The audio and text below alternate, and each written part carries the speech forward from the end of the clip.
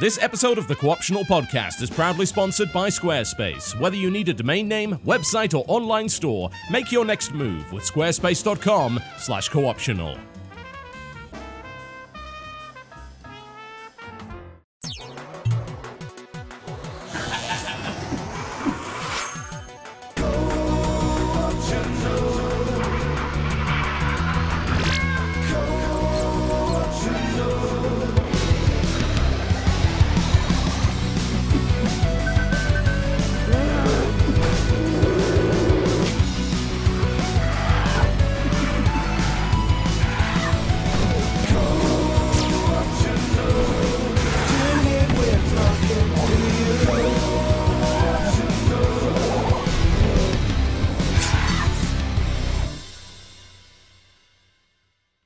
Ladies and gentlemen, welcome. Where's the unmute button? Welcome to the Co-optional Podcast. Welcome. Hi, Welcome. welcome. Hi, welcome. Welcome. Hey, welcome. Welcome. Yes, Count? To the castle of counting. How Hey, many welcome. guests do we have? One, two. Five guests. You And you have to count up to that. You have to get to the This 5 castle guests. sure is full of counts, and yet, despite the number of counts, we're not very good at counting. I think this is going seamlessly. Yeah. Perfect. Yeah, Crendor I could be our can't Elmo. imagine why Yeah, we I'll be haven't Elmo. done all of these 5 guest podcasts very often. Like, that sounds like a great idea. I think so. I think it's a great idea. So I far, mean, so I'm not good. really, Not so far. I'm like a half guest, half host at this point. Half virus. That's true. Truer words have never been said. This is like my 25th appearance or something. Jesus I'm like Christ. making my anniversary. What I is know- the 25th anniversary? He keeps count. Iron. I'm sure. He's the only one that does, but he Yeah, it's somewhere around there. makes a special note in his diary every time he's on the show. It's called a journal. All right. Ah. It's not a diary. And the It's a effective silver difference is- anniversary. Oh, Silver. What do we have to give him for the silver anniversary? I imagine Silver. silver. Solid. Oh, One I mean, would imagine that silver. would make sense. Yes. I'll accept payment in cash as well. Nope, silver it is. It's- Only silver shavings. We'll send you a bag. You know, I can take that to the pawn shop. No, you couldn't. I brought you silver shavings. Okay. You But- can take anything to the pawn shop. Jeff. Yeah. Best guess thing to you're do right. is 15. I don't know, like $5. Well, Dude, $5. oh. It's more than I would have gotten. Yeah, I was hoping. Well, I was hoping for 600, but $5 is more than I had when I walked in, so I think it worked out pretty well. Next time on Pawn Stars. Oh, jeez, I don't know. That's- There's a lot of silver, but like $20, I guess we could do. Chumbly, got why do you eat my silver. lunch? What? But he wants my car? So, well, as far as I know, this is an original untarnished Fabergé egg. Best I can do is 45. Well, I was thinking more like $75 million. Is, you know, All right, any I'll bring wiggle in, room I'll we bring could in a have there. guy. I'll bring in a bring in guy. an He knows all about expert. eggs. He knows a lot about Fabergé eggs. Oh, this is just Yeah. an egg painted with sparkles. I'm not really sure what you're trying to do here. There's even some googly eyes in the back of it. What the fuck's up with that? Those aren't diamonds at all. That's googly eyes. Dude, that's all they put on the History Channel now. Where's the history? You don't learn from that.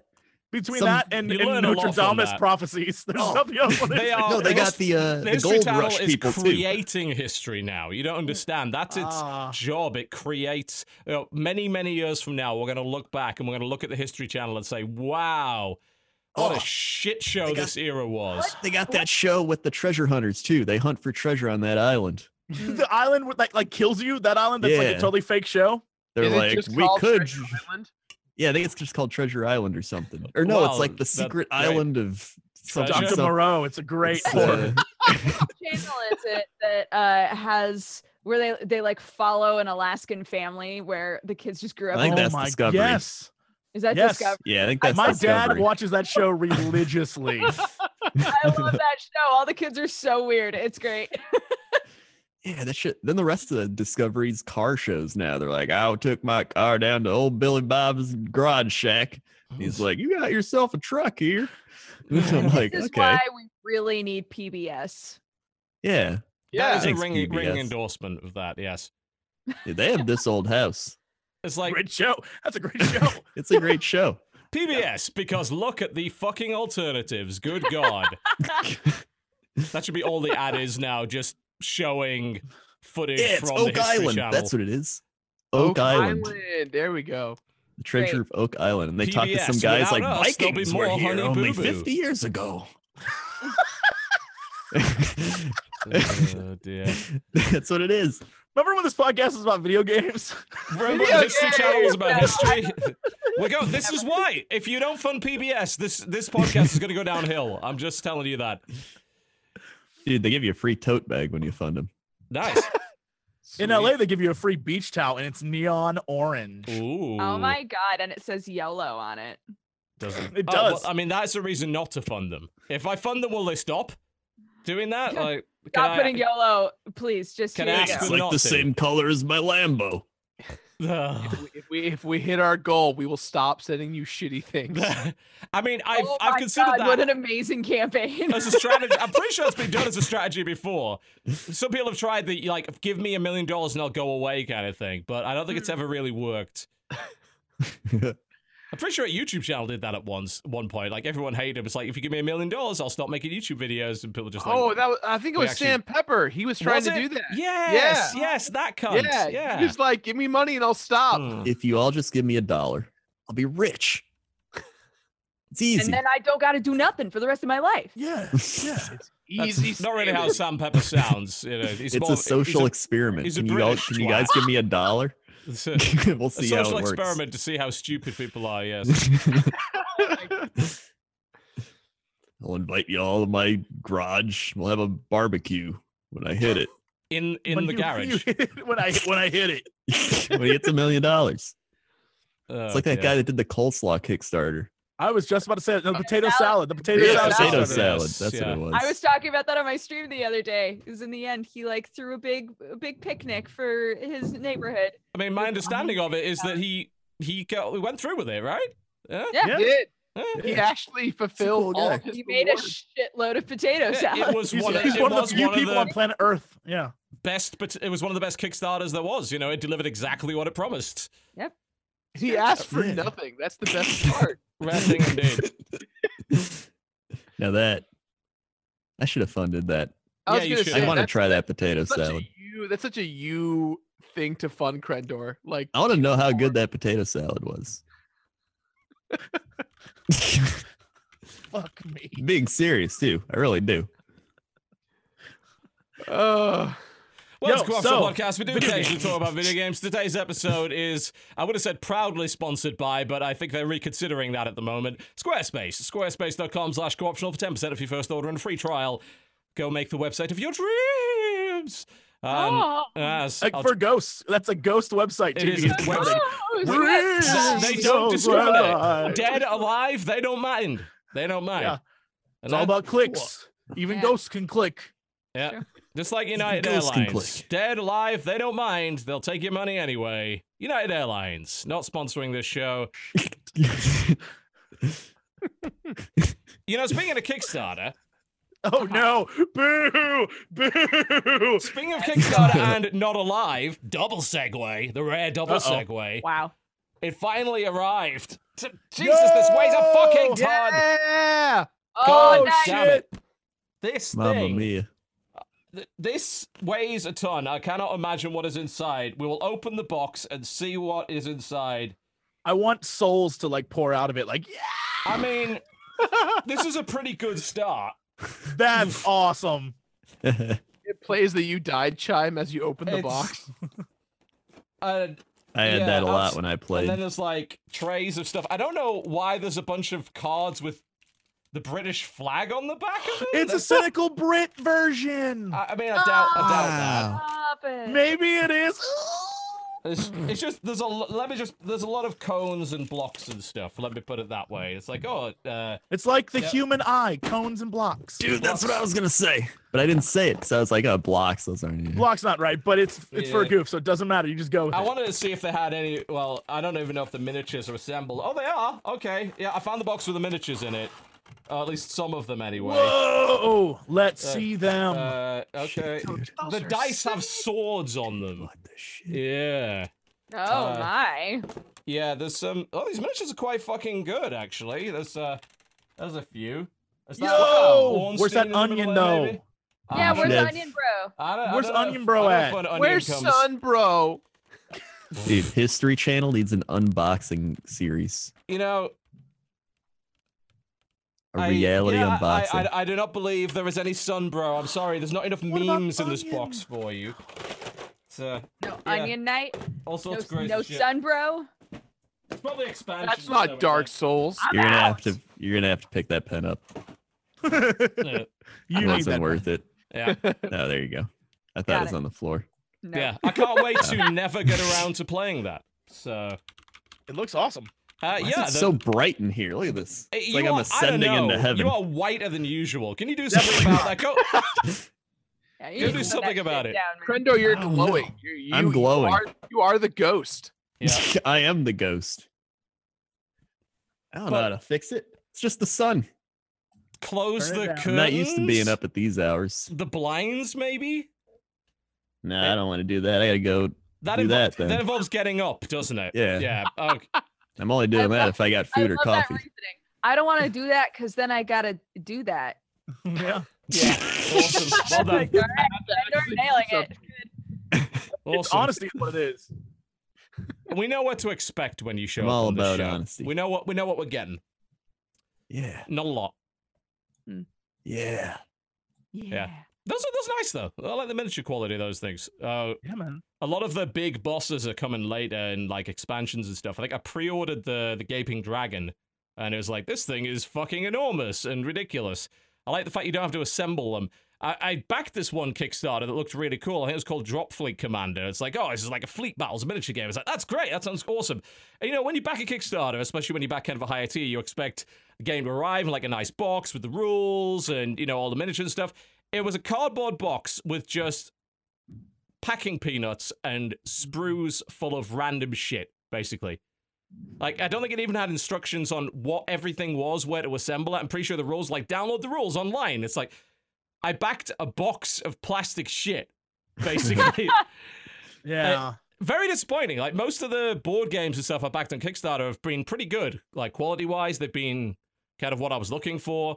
The Orcs Must Die one maybe could have been a little better than it was. I think you kind of need to paint those miniatures for them to look good, because they're very like, everything is blue, like bright blue plastic. It's like, well, that's not what I think of when I think of orcs. I think, I don't know, green. Not all green orcs squad, are That's green. racist. Yeah, that's racist as shit. Yeah. perhaps, but outside of that, though, You're like, thinking of Tolkien's works? Maybe you should expand your mind into other universes. most of them have been good, but yeah, that was a box of crap. I haven't even bothered to do anything with it. So, well, this you didn't even put any effort into this. Like, come on. Right. That's sad. But no, the Dark Souls board game looks interesting. I'll see. I'll probably never get around to fucking learning it, but at least I have the miniatures on my shelf or something. That'll be all right. Looks cool. Your copy is arriving soon, Jesse, isn't it? I know. I'm very excited. I want to play it. Did you back any of the bosses as well? No, I only the main Crendor, game. stop fucking with your mic, Crendor. Jesus. What?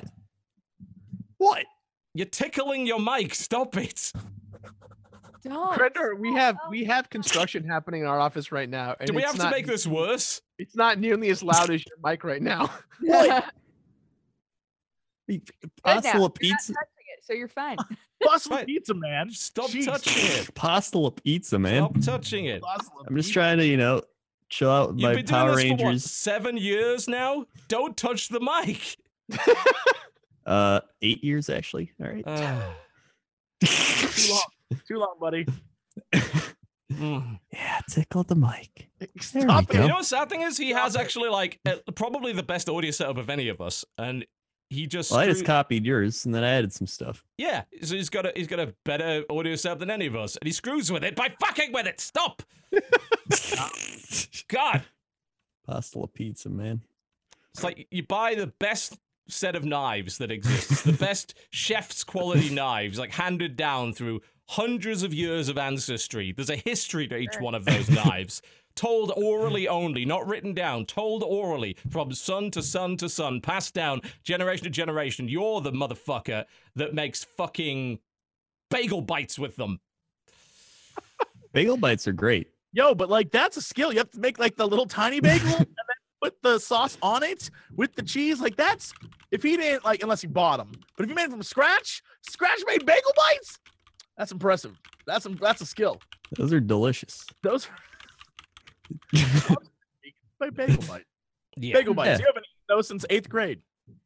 Dude, I doubt bought that some. when All it right, comes to I him. hadn't eaten them since like freshman year of high school. Bought some the other year, and They're they terrible? were pretty mediocre. They're But I terrible. was Great. happy that I tried them again. You just had that delightful, you know what? Not very good, but I'm glad I had it. Yeah, yeah. I want to make a restaurant and look, there's restaurants in LA where you can get like handmade Pop Tarts. I want to do a restaurant that is handmade bagel bites. Like we made these little tiny bagels fresh and I bet that exists. Of course it exists. Are you kidding me? It absolutely exists. no one you thinks guys- about bagel bites. No one. Is it me, or do you guys go on Facebook and see those like video like restaurants that are like, there's a restaurant somewhere in the middle of America that created this insane fucking dish, Always in Los Angeles. and you watch it and you're like, Oh. that can't be fucking real. It's like it's got to be like the equivalent of like Facebook food clickbait. There's no way people are like going to this place and buying these disgusting things that exist. You, my friend, have lived on No. the coast far too long. You do not know what the You middle of don't seem America is to like. in How any many- way understand. What Yeah, if that we makes me took the 5 majority of my life. donuts Yeah, let me and tell we you, cut them in half and put a giant hamburger in the middle of it? that is pretty much the Kentucky State Fair is like, what can we stick inside a donut this year? And then deep fried. Every year, that's what it is. It's like Krispy Kreme hamburger sounds good to me. It's like, can we Sure. combine chili with donuts in some way? Only let's if we go. deep fry it Yeah, yeah. twice. I know that you can deep fry butter, but what if we just deep fried liquid fat? Could that work? And they're like, yes, it can. Can we deep fry the deep fry? Oh, sure, you they- guys might are have to 50 double years dip. behind Scotland at this point. They have been doing this shit for a long time. You are amateurs in comparison. Yeah, Scotch eggs, man. We're a young nation. Give us time. We That's will the outdo healthiest all of thing you. they make. Scotch eggs is Yeah. their health food. I mean, So good. Chili cheese donuts. Now you guys got me thinking. If you take away chili the cheese glaze, that actually donuts. wouldn't be bad. You take the glaze off, that wouldn't be bad. That wouldn't I be a don't bad think thing. it would be bad. I think it would be artery clogging. Yeah, but it you wouldn't die be from bad. it, but it wouldn't Yeah. taste awful. Yeah. Since I started Alright. my Yeah, like it'd be fine. health routine workout, I've just been dreaming about the best chili fries in the world. I love chili fries. You know what? What if you put it on salad? Dude, nacho tots. Nacho tots are the way. Nacho tots. Nacho tots. That sounds awesome. Buffalo nacho tots with like buffalo sauce on that shit, dude. Someone go. counted. Buffalo Let's sauce go. on my nachos, you crazy. Welcome to the Co-optional Podcast. We do occasionally talk about video games. Sir, Currently, the show, sir. we're going to be talking about the games that we've been Dude. playing this week. Speaking of co-optional podcasts, apparently I've only been on 21 podcasts. Oh, but you can drink That's now. 20 too many, at least. You're an adult now. You know, I only brought you on for one reason, and that reason was for you to talk about and defend ukulele. And And then you can go. And I brought Jirard on because I also know he's played ukulele, so you'd have someone to converse with rather than you sitting up top a pulpit for 45 minutes extolling the virtues of our Lord and Savior uka-fucking-lele. That is the reason you are here, sir. Do not assume more than that. I will always assume more, first of all. And second of all, it's a great game. Let's talk about ukulele. All right. Yeah, let's just hop in, man. Okay, you've played it, Jirard's played it. Anyone else touched it? I Nope. didn't wind up touching All it, right, sorry. cool. I mean, Jirard has a t-shirt, so he's going to go full fucking rooster teeth on this and go and... He's gonna go off on a rampage about how Jeff Gersman's just looking for attention while we're his fucking Pip-Boy now. That's how it's gonna go. I see it. Wow. Jirard's been bought off. No doubt about it. Jirard has also 100%ed the game. He has, Yeah. yes. Well, I mean, Yeah, that's almost like that's his job or my something. video on it just like is coming out right now. So if you're watching this live, you can go watch my video. Don't Shit, do dude. that. No, fuck you, Jirard. Damn. No. Hey, Wait, I never promote anything on the show when I'm on. This is my one plug. wait 3 hours, then go watch. All right, wait 3 hours. Wait, put it on your like add later list. Watch Dude, later. that's a 33-minute video. It is. I made a 33-minute video about it. Oh, how adorable. Yeah. Yeah, that's real cute. 33 Yeah. minutes. Wow. Amazing. Yeah, you're a big boy now. Yeah, that's real Bet you great. get a couple of bucks of that YouTube Red any minute now, right? Guys, I'm real glad to be a part of the Co-optional podcast today. Real stoked to be a guest, helping out, talking about games. I'm glad to be here. Thank you. The roast of Jirard Khalil, brought to you by Co-optional. Brought to you by Squarespace. Indeed, yes. Extra value. No Dude, a doubt lot of about roasts it. are really bad lately. Yeah. No, I mean, no. they're skip- mostly- Stop. Stop. We're going to But talk about you do ukulele need- now. Stop, bro. Oh, You yeah. almost fucking did it. You almost drew me off topic. Stop that immediately. I'm a master derailer. When Jesse has to be the voice of reason, you know this shit's going to We've hell. done 3 intros. It is already 12:39. We have to go. Yuka Laley. All right. Crendor, your opening statement in the defense, please. All right. Opening statement. Game's an 8 out of 10. All right. Why? All right. First off, let me tell you why it's not a 2 out of 10. It Oh, actually great. We're going to starts argue up. about made-up scores now. Great. People are Right, like, why it's- didn't you bring Jim Sterling on the show? Let me think for a second why that was a bad idea. Listen, if I think that, I think I'm going to start up the game and it's going to crash and give me a virus if it's like a 1 or 2 out of 10. So what's the difference between 1 out of 10 and a 2 out of 10 then? If a 2 out of 10 is going to crash and give you a virus, A what's 1 out of doesn't 10 even gonna do? start. It just gives you a virus. Oh, great. Okay, that's the distinction. Right, good to Yeah. know. 3 out of 10, though, that'll run and won't give you a virus. But, Yeah. you know, possible real-life consequences, I don't know, gout. That's Yeah. something that's a possibility. Probably gout. Gout. A That's 3 out like of 10 gives you gout. Yes. yeah, that's 3 like 3 out of 10 is that's like gout. bad rats. Yeah. Bad rats gave me gout a couple of times. Oh, okay, right. Yeah. I'm glad we've got the scale, the objective score scale finally nailed down, so everyone can stop arguing about it now. There you go. 3 out of 10 is So- gout. All right, let's go. I thought that it was a fun game. I didn't think it was like the best game. I wasn't like, this is the greatest thing ever played, but I thought they did what they said they would do. I thought it was an old school rare platformer, which is what I wanted. And it was just a modernized version of an old school rare platformer. Like people that were complaining, like the camera. I'm like, have you played Donkey Kong 64? Oh my Wait god! a I minute. wanted to. Ugh. Sorry. Go ahead. Here's the thing. You just said, though, it was a modernized version. So surely a modernized version should fix the camera problems, right? Like, No, there's no, no- no, no, no, no. there's no They- nostalgic reason It's to not keep an a bad updated camera. version. It's just a modernized version. What's the difference? What I'm telling you, it's the same thing. It's You got didn't the tell same me little anything. the cameras. All right, have you played all Donkey Kong 64? Yes, the camera's shit. Exactly. But Okay, but why that's wouldn't you part fix of the that? experience. No, it's not. How does that benefit you? How does that make the game better? It's not about making the game better. What? It's about making the game worse? No, it's not about making it worse. It's about What- keeping it the same. But you said it was modernized, so why would it be It the is. same? It's But the same. How is it game. modernized? It's the same type of issues that those old school things had. But you said it was modernized. It is. So why would it have the same issue? Listen, we're doing a who's on first here, all right? Yeah, but how is it being modernized? I want like points. All right, two updated things. graphics. The graphics are updated. Okay, yep, I can accept that. Great. What else? What else has been modernized? They've added, there's some different little platform puzzles they've put in. That's not modernizing though. That's just putting different puzzles in. Well, I mean, it's modernized. Listen, it's mainly I- just updated graphics. It's on your computer now. You don't need to own a console to play it, and it's just a fun little platformer, rare blast to the past, and you got some nostalgia out of it. And I did think that there's issues with it, but I want to see what Jirard thinks first. I mean, I also want to see what Jirard thinks because it might be more coherent. So let's see what Jirard has to say.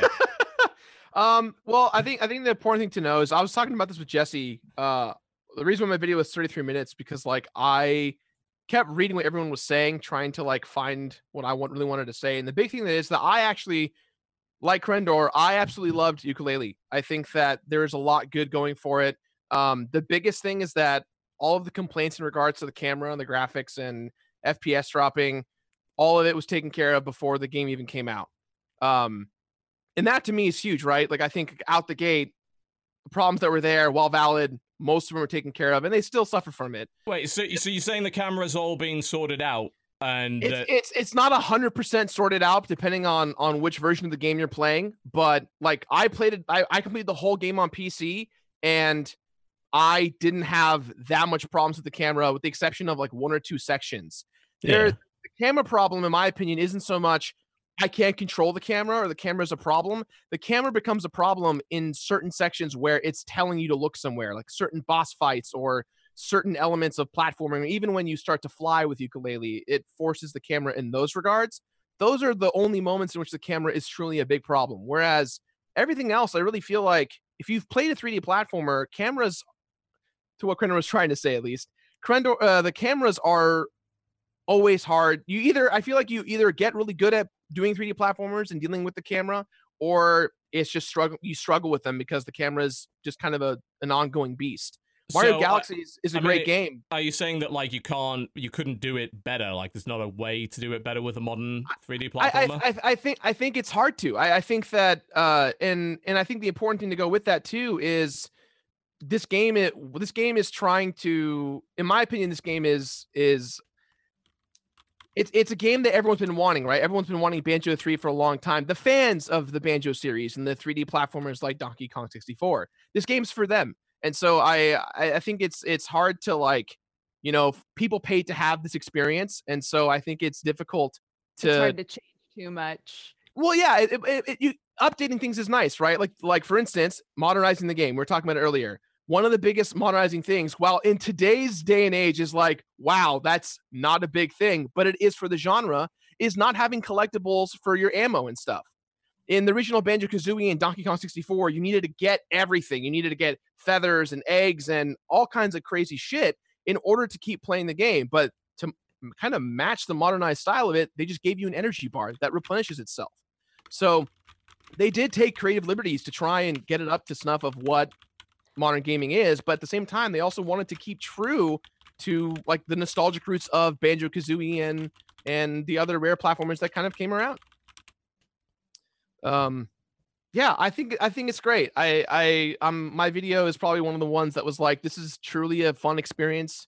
I think the PC version is near perfect. I had no problems with it at all. The game never crashed.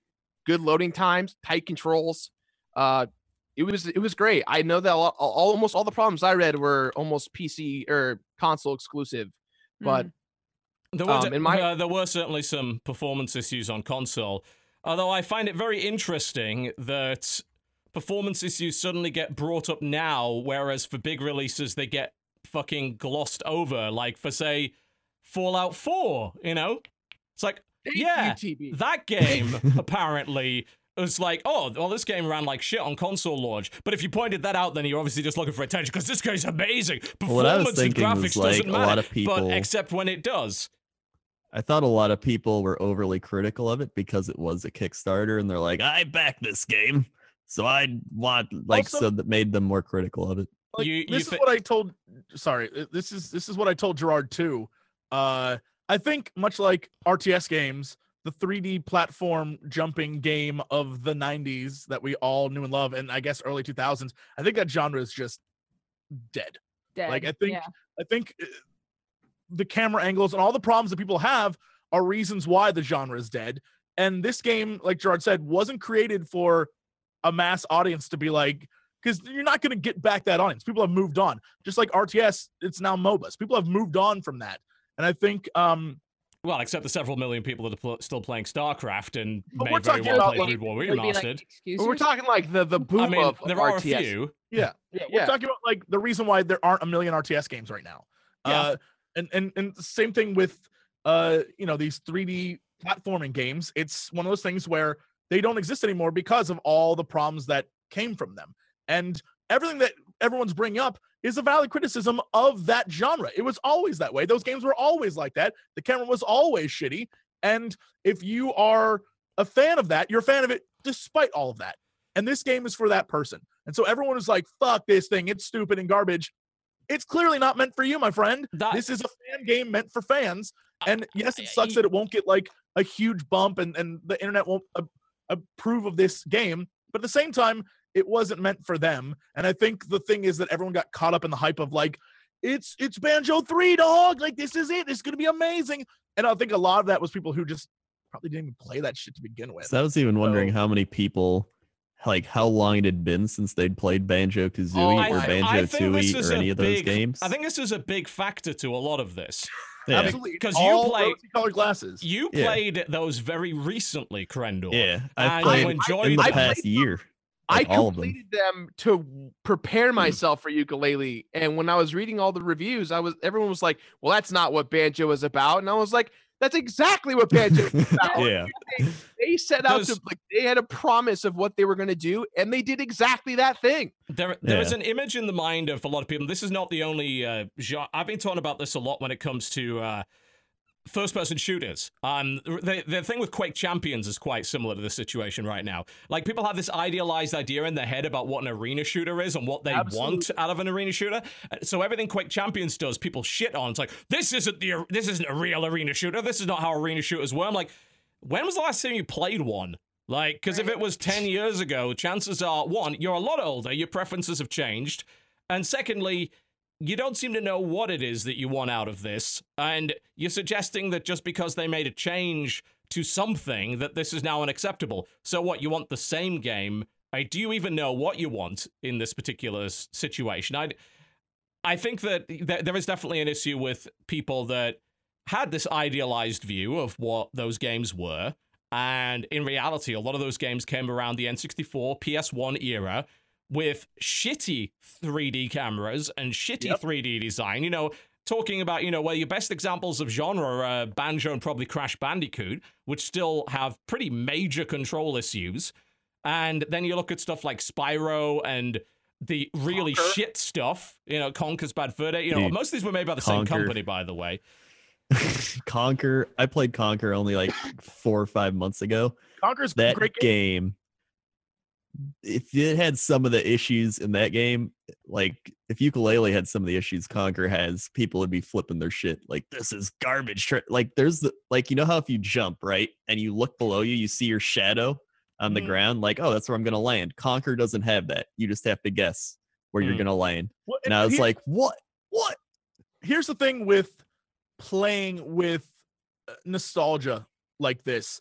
There's only 2 outcomes that I've seen so far. Very rarely is everyone happy. You're either going to get a ukulele where it's designed, and this is just like making video game movies where there's only really 2. No one's ever going to be happy, but like you get ukulele, which is, it's going to make hardcore fans happy. And everyone's going to be like, fuck this. Or you're going to have something like Mighty Number 9. Mighty Number 9. I knew that's what you were going to say. Different.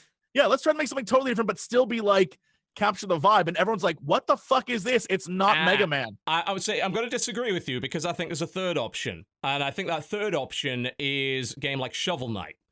Now, the argument that's been made for Shovel Knight is that Shovel Knight is the game that people think they remember they used to play on the NES.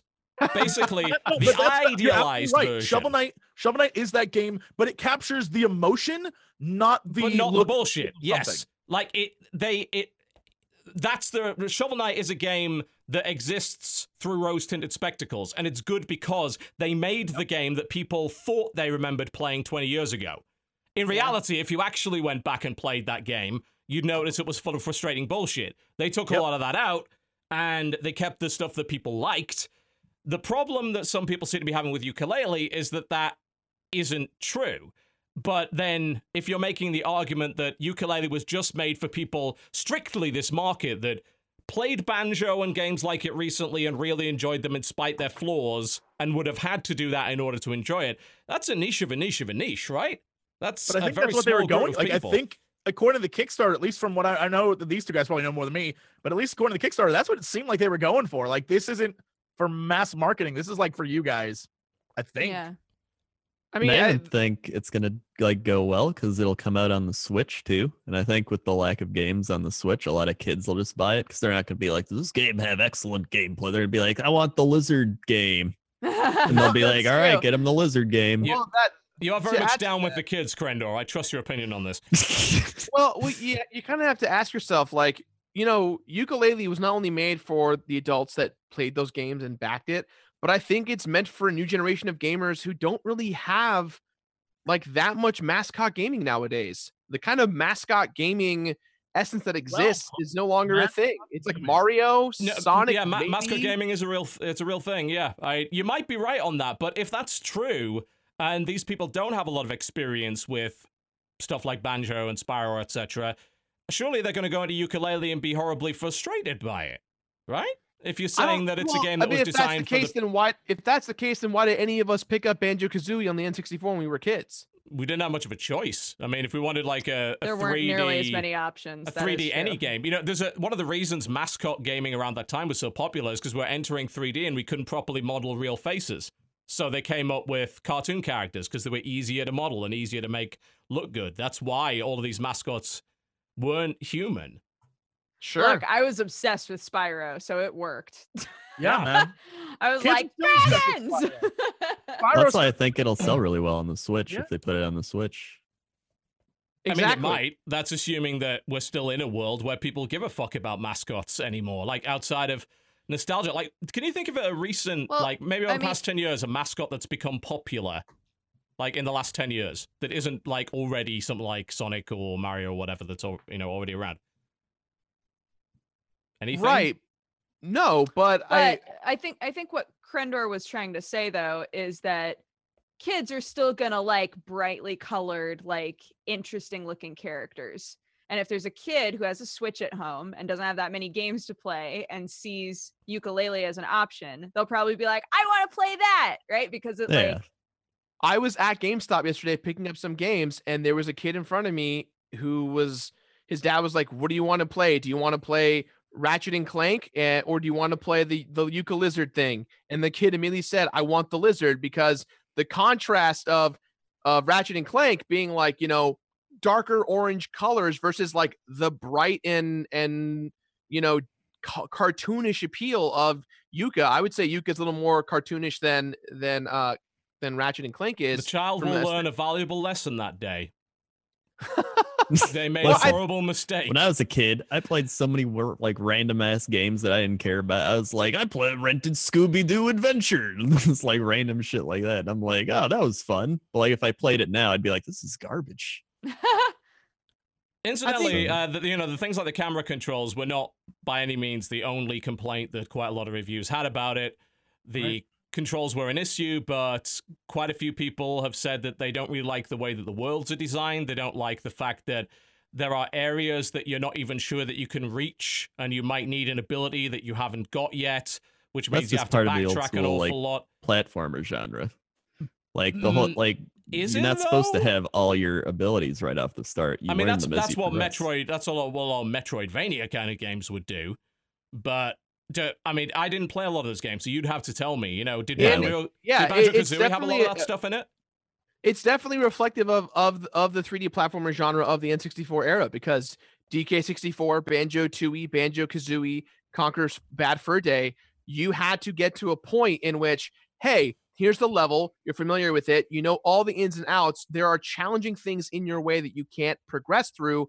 Maybe it's time to come back when you've learned and grown and gotten more. And so when you move on in the game, you learn more about the character, you get more skills, you can do more things, then you go, oh shit, I can go back and take care of those things that were once a problem. And so you go back there and suddenly, more stuff is happening and you can do more things. And that definitely, like, that to me is exactly what those 3D platformers are. Even in Mario Galaxy and Mario Galaxy 2, there are levels that you don't necessarily need moves, but you may not know what to do because you weren't introduced to something, Well, jumping in certain ways. can I jump in here with just a question to the entire group? Why does it seem that it's perfectly okay as a concept in a Metroidvania game, but not in a game like this? Like the idea that, well, I can't get there now, but I bet I can get there eventually when I find the double jump. But in this, it's like right? The it's just answer a I'd curious have to that question. is, in most of the Metroidvania style games I've played, they clearly signpost that. Like, great example would be, one of my favorites, going back to, oh god, why have I forgotten the name of it? It's like, I love this game and I've completely forgotten it. It was the Lucha Libre Metroidvania game. Oh, right. Guacamelee, yes, there you Yeah, go. Guacamelee. Yeah, Guacamelee very clearly signposted that. It's the good old red gate, yellow gate, green gate kind of situation where it was very clear that you needed a specific move to pass a certain point. And there's quite a few Metroidvania games that I've played. I think Ori did a fairly similar-ish kind of thing, whereas, like, you clearly need something here. What I've heard about Yooka-Laylee is that it puts things in positions where it seems like, yeah, you could totally get up there, and then it turns out that you can't, and you're left trying to figure out, do I need a new ability, or am I just doing this wrong? And it ends up sort of being a frustrating experience trying to figure out which. Do you agree with that? I think agree. Part of that also has to do with like the kind of 3D spatial understanding of like what's going on. Yeah. Because like there's a big difference between that and like, more 2D Metroidvania style games where it's like, I can clearly see that I can't get up there. Just at a glance, I know that I cannot jump high enough for that. Is so there I'm anything turning wrong with around. just putting a sign that literally says you can't get up there? I mean, I think that kind of. Well, usually they'll I like don't know. hint towards stuff. Like, for Yeah. example, you see something and it's like, oh, it's a block of ice. I bet I need something that will melt that. Just like it's I like think- puzzle logic. yeah. Like, okay. And then like in the hub world, usually how you progress through the hub world, because I've seen people be like, I get lost in the hub world. I don't know where I'm going. Usually by unlocking the moves, you progress through the hub world. So you're like, oh, I can't get up there. And then you're like, oh, I got this move. Now I can get up there. And you get up there and you're like, oh, this goes to the next area. And like, it's all progression through the game, like the game. So you've got to be tapped into the game's puzzle logic in order to realize that, because the game doesn't tell you at all in I any mean, way. if- Well, it hints I- towards it. I was gonna say, I think if I came up to an ice block and then my character voice was like, oh man, I really wish I had something to melt this ice block, I'd be like, Yeah. I need something else. There's a right? prime Like, example. that's there's a prime pretty example. big indicator. There's a prime Yeah. example of that in Yooka-Laylee. There's a tunnel, and you try to go in it, and Laylee goes, "Oh man, we can't go in here yet. There's something weird about this place." And Yuka's like, "Yeah, I can't breathe. We shouldn't go in there. We're dying." And then you get a power up that lets you go through there. And so it's like there are a lot of hints throughout the game that tell you, hey, maybe this thing that you're trying to experience right now isn't meant to be experienced right now, and you have to try and find other solutions. And there are workarounds too. There's one puzzle in the first level where it requires you to be able to have like a double jump float, and if you are careful with your platforming, you can actually go, oh, you know what, I think if I'm just really good at jumping around, I can actually still do this puzzle. And there's a lot of, in my opinion, that's different solutions across the board, because there are a lot of pages that you can get that if you just were patient and thought about it, things are easier if you have a skill or two, or you can just practice and do it right, or do it a different way. Yeah, there were a and- couple of times I did that where I would like jump and I would hit X and you do like a dash going that way. And I was like, oh, I didn't even need to learn glide. I just did it that way. Like, Right. Man, I personally find that confusing, because I'd be wondering, well, did I just glitch this, or was it intentional that I was able to get through this or not? Is this something they're going to patch now? but I think I that's don't know. why it's made for the people that enjoy that type of genre. Because it's like I go back to Banjo-Kazooie or Banjo-Tooie or any of those games, and it's the exact same type of thing. I'm I- just used to that at that point after playing those Yeah. games. I don't know, the way that TB, the way that you're wanting that to go sounds so handholdy to me. Like, To me, it's more to about walk up- not having my time wasted by Well, bullshit. I mean, I guess, but Like going back to the 2D version of it, Hollow Knight really didn't have much of those. Like, well, you can't go here. Like, it just, you literally, there were moments where you had to realize, oh, I have to come back here later, right? Like, you got that idea too, yeah? I mean, like, there are tons of areas that you go to where you're like, there's obviously something here, but I cannot go through it. Like, Right. you walk up to something and there's spikes on the top and bottom, and you're like, I Yeah. can't go through there. Well, I mean, or as there's long as a it's jump that you just can't make, and you're like, as all long right, as it's apparently I get a obvious. super jump later. But the problem is if you have inconsistency in that respect, where there are some areas that it's very obvious that you can't advance without a certain skill, and that's fine. You realize, okay, I'm going to come back later then. But then there are others where it's not so obvious, and you end up wasting a bunch of time trying to get to something that, in reality, you couldn't get to regardless of what you try without that ability, and yet the game sort of misled you into believing that. Then I'd view that as a design problem. As long as they're not doing that, then that's not a problem. In the case of Yooka-Laylee, though, after really spending a lot of time in it, that essence of, oh, I don't have this thing yet isn't a thing that happens often. It happens less than maybe 3 or 4 times in the entire game you're playing it, in which you're going, oh, I can't do this part yet. Maybe I should come back. And you, like, based on the threshold of how you progress, and that's the whole thing about Banjo-Kazooie and 2E and 64, is you don't need to complete everything in order to move on in the game. You can get half of the items or even a quarter of the items and still move forward. And then if that's the pace you want to go, you then unlock things faster. And so you can go, oh, maybe I should go back, or maybe I can keep going forward. It's kind of the essence of you can do whatever you like. You can make the decision yourself. It's just a matter of, I want to do this right now, or do I want to try and figure it out later? Yeah. And I mean, one of the complaints I did have was I didn't really like the final boss that much. I don't know what you thought, but at least the first couple of phases of the final boss, I was like, and I enjoyed the final phase. It was confusing at first. But once I figured it out, it was just one of those things where you have to do a lot of things in succession, and if you die, you start all the way back to the beginning of that whole process. Which is how they all are, every one of those games. But like compared to, for example, I did the K rule fight in Donkey Kong a little bit ago. And in that one, you like swap between each Kong. So you're like, all right, now you're in the boxing ring with Donkey Kong. And you kind of learn like, okay, I got to do this thing. I got to go to the top of the boxing ring and then jump down and then shoot out of a barrel. And you use all the moves you've learned throughout the game to defeat the final boss guy.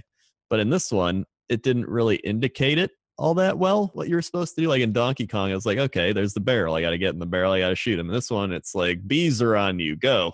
And I'm like, what? Okay. Oh, right. Did you get a chance to that watch? point, Crendor, there are multiple ways to do that fight. They just don't tell. It's like you have, I think by the end of the game, you get 15 to 17 skills overall. And any way you use those skills can determine the way of the fight. Like, you don't have to play the one way to fight the fight. There's several different ways to fight capital B. That is true. Because at first I was doing the, you know, how you roll around as a ball and then you get a force field around you. I did the same thing. And then it's like, oh, but if I do the Sonic Blast, it's different. Yeah, so then I switched to Sonic Blast and I was like, oh, that's easier. See, that's true. There are multiple ways. I just thought that at least the second phase where you just shoot snowballs at him for like 10 minutes, I thought that was not the greatest of phases. But I mean, I enjoyed the final phase, the tier 3 phase. Did any of you get the chance to watch the zero punctuation video on this game?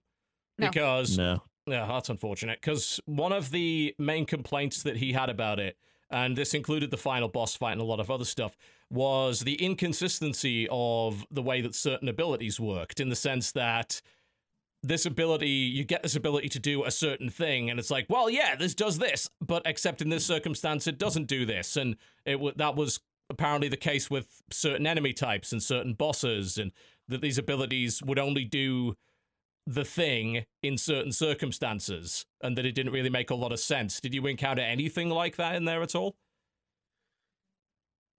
Not really. I thought that the skills just made the game flow that much better. Like you can do the super. Oh yeah, it was the fire tongue thing. Apparently, there was something with the fire tongue ability and torches. Like you could light your tongue on fire, but not like torches would still burn you or something. I don't. Like I say, I haven't played the game. I'm trying to get information out of you guys. Okay. So there's 2 different kinds of elements that you can consume in order to like change the way that Yooka-Laylee functions, right? The first one is projectiles based on plants. So you can eat like a fire plant and breathe fire.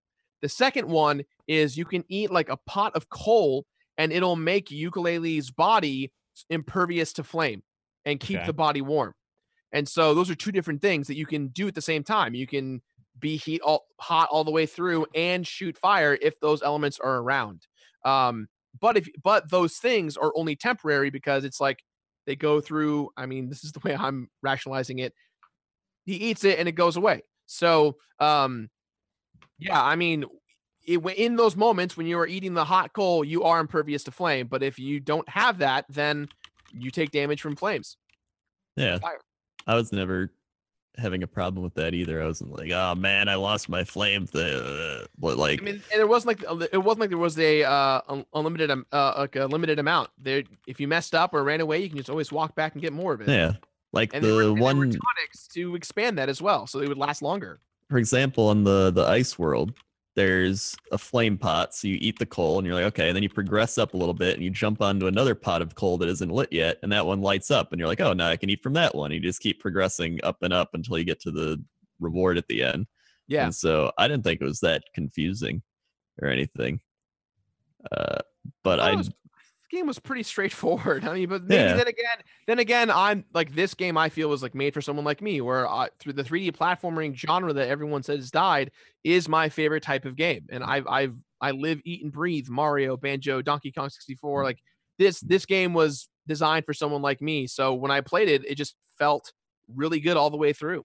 yeah, like there were complaints. I was reading someone said, what did they say there? Like the aiming and the shooting of the projectiles is just so bad because you can't move as you're shooting them, and I'm like, that's how it always is. That's no, that is not a reason for anything. That's just because it always is. There's not a reason for that design element to be in the game. But this But again, that's a does it- how- nostalgic game. They're making an old school nostalgic nostalgia game, so is that at least bullshit, validates man. some sort of You- reason. You have to I- have a maybe I'm with- reason for that to be there. I think ha- this is the problem. Is this is a game created for like the people who just don't care. But it doesn't necessarily mean it's a good game. It just means that it's created for those people who will automatically overlook it. If you're gonna overlook it, that's fine. But when you then go and complain that a review didn't like it because they didn't overlook it because it's their job not to overlook it, that then becomes a problem. Surely, if there's going to be a limitation in the game, like say you can't move and shoot, then there has to be a reason for that to be there. Wait, Does you it somehow? Are you talking about precision shooting? Yeah, precision shooting. Is that what it's talking about? Because again, I haven't played it, so I don't know. Yeah, because you can run and shoot no problem, but if you want to like actually aim, like Yeah, like stop scope and aim, in. I would argue it's like pulling out a sniper rifle, right? You zoom in Yeah. with the scope. That's Yeah, the reason exactly. behind not moving and shooting. You is clearly that- never played against a Widowmaker. Fuck me. Some bullshit right there. I mean, to be fair, from the way that you've made it sound, that doesn't sound unreasonable at all. You know, if you're aiming down a scope and you're not able to move while you're doing it, that sounds reasonable. Yeah, that's essentially what it is. And there's not a lot of moments where it's like you are forced to use this mechanic in what you must aim and shoot and not move. It happens a handful of times, less than. It's optional. It's all optional. You can either run around and shoot, and when you shoot, it's for, I guess, lack of a better word, it's pretty homing, if you will. Like you just kind of blindly shoot half the time, and it just pretty much almost hits everyone all the time. But if you need to like shoot a switch, or if you need to sniper someone who's really driving you crazy, you can then go into that, third person over the shoulder mode and just shoot them. And that to me makes sense as to why I would stop and aim and shoot. Here's the thing is we've talked so many times about how if you don't aim your product at a specific demographic, then you're destined to fail, right? Like you Sure. can't aim your product at everybody. So if the people who loved Banjo-Kazooie and all of that stuff loved this game, were they not successful? Well, I guess the sales figures will tell them whether or not they were successful. Right. The thing is I'm just that saying, like, that's the demographic they were aiming for. the They thing were is, aiming for me. I didn't even play those games. I mean, I think you're very much right, but I think then we go back to the case of Shovel Knight, which was absolutely aiming at that demographic, but in that case, guys who enjoyed the 2D NES platforms, but fixed almost every problem those games had anyway. So not only Sure. was it considered to be awesome by the people that backed it, they said, we got exactly what we wanted. But outside of the people that backed it, they also got what they wanted, because it was just a genuinely good game beyond that. And I think there is a big difference between making what's basically nostalgia bait, warts and all, and taking the essence of what people thought they loved about these games 10 or 20 years ago, and then creating a game based on that. It's the same thing with RTS and with FPS right now and arena shooters. I think that the people who are trying to make real-time strategy games right now don't understand what it was that people really enjoyed doing 10 or 15 years ago with them. So when they release the game and nobody likes it, it's like, why? I thought you said you wanted a new RTS. It's like, no, what they actually want is a new Command and Conquer-like experience that they comp stomp with their friends like they did 15 years ago at a LAN or over a modem connection or whatever, versus AI. The same shit with like Brood Wars. Like, do they really want the competitive Brood War experience? No, they want that UMS that they used to play with all their friends. They want that tower defense game they used to play 10 or 15 years ago. Like, it's about creating a game that encapsulates the essence of that rose-tinted view of what things were, and sands off the rough parts. Smooths it out a bit. I guess. Okay, so let's take a step back and look at, like, I guess Platonics and Yooka-Laylee in general, right?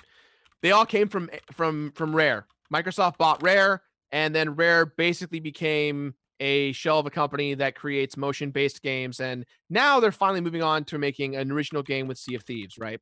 We haven't seen a Banjo platforming game since Banjo-Tooie, because we've all assumed that the genre has died, people moved on, people don't want to play that game necessarily.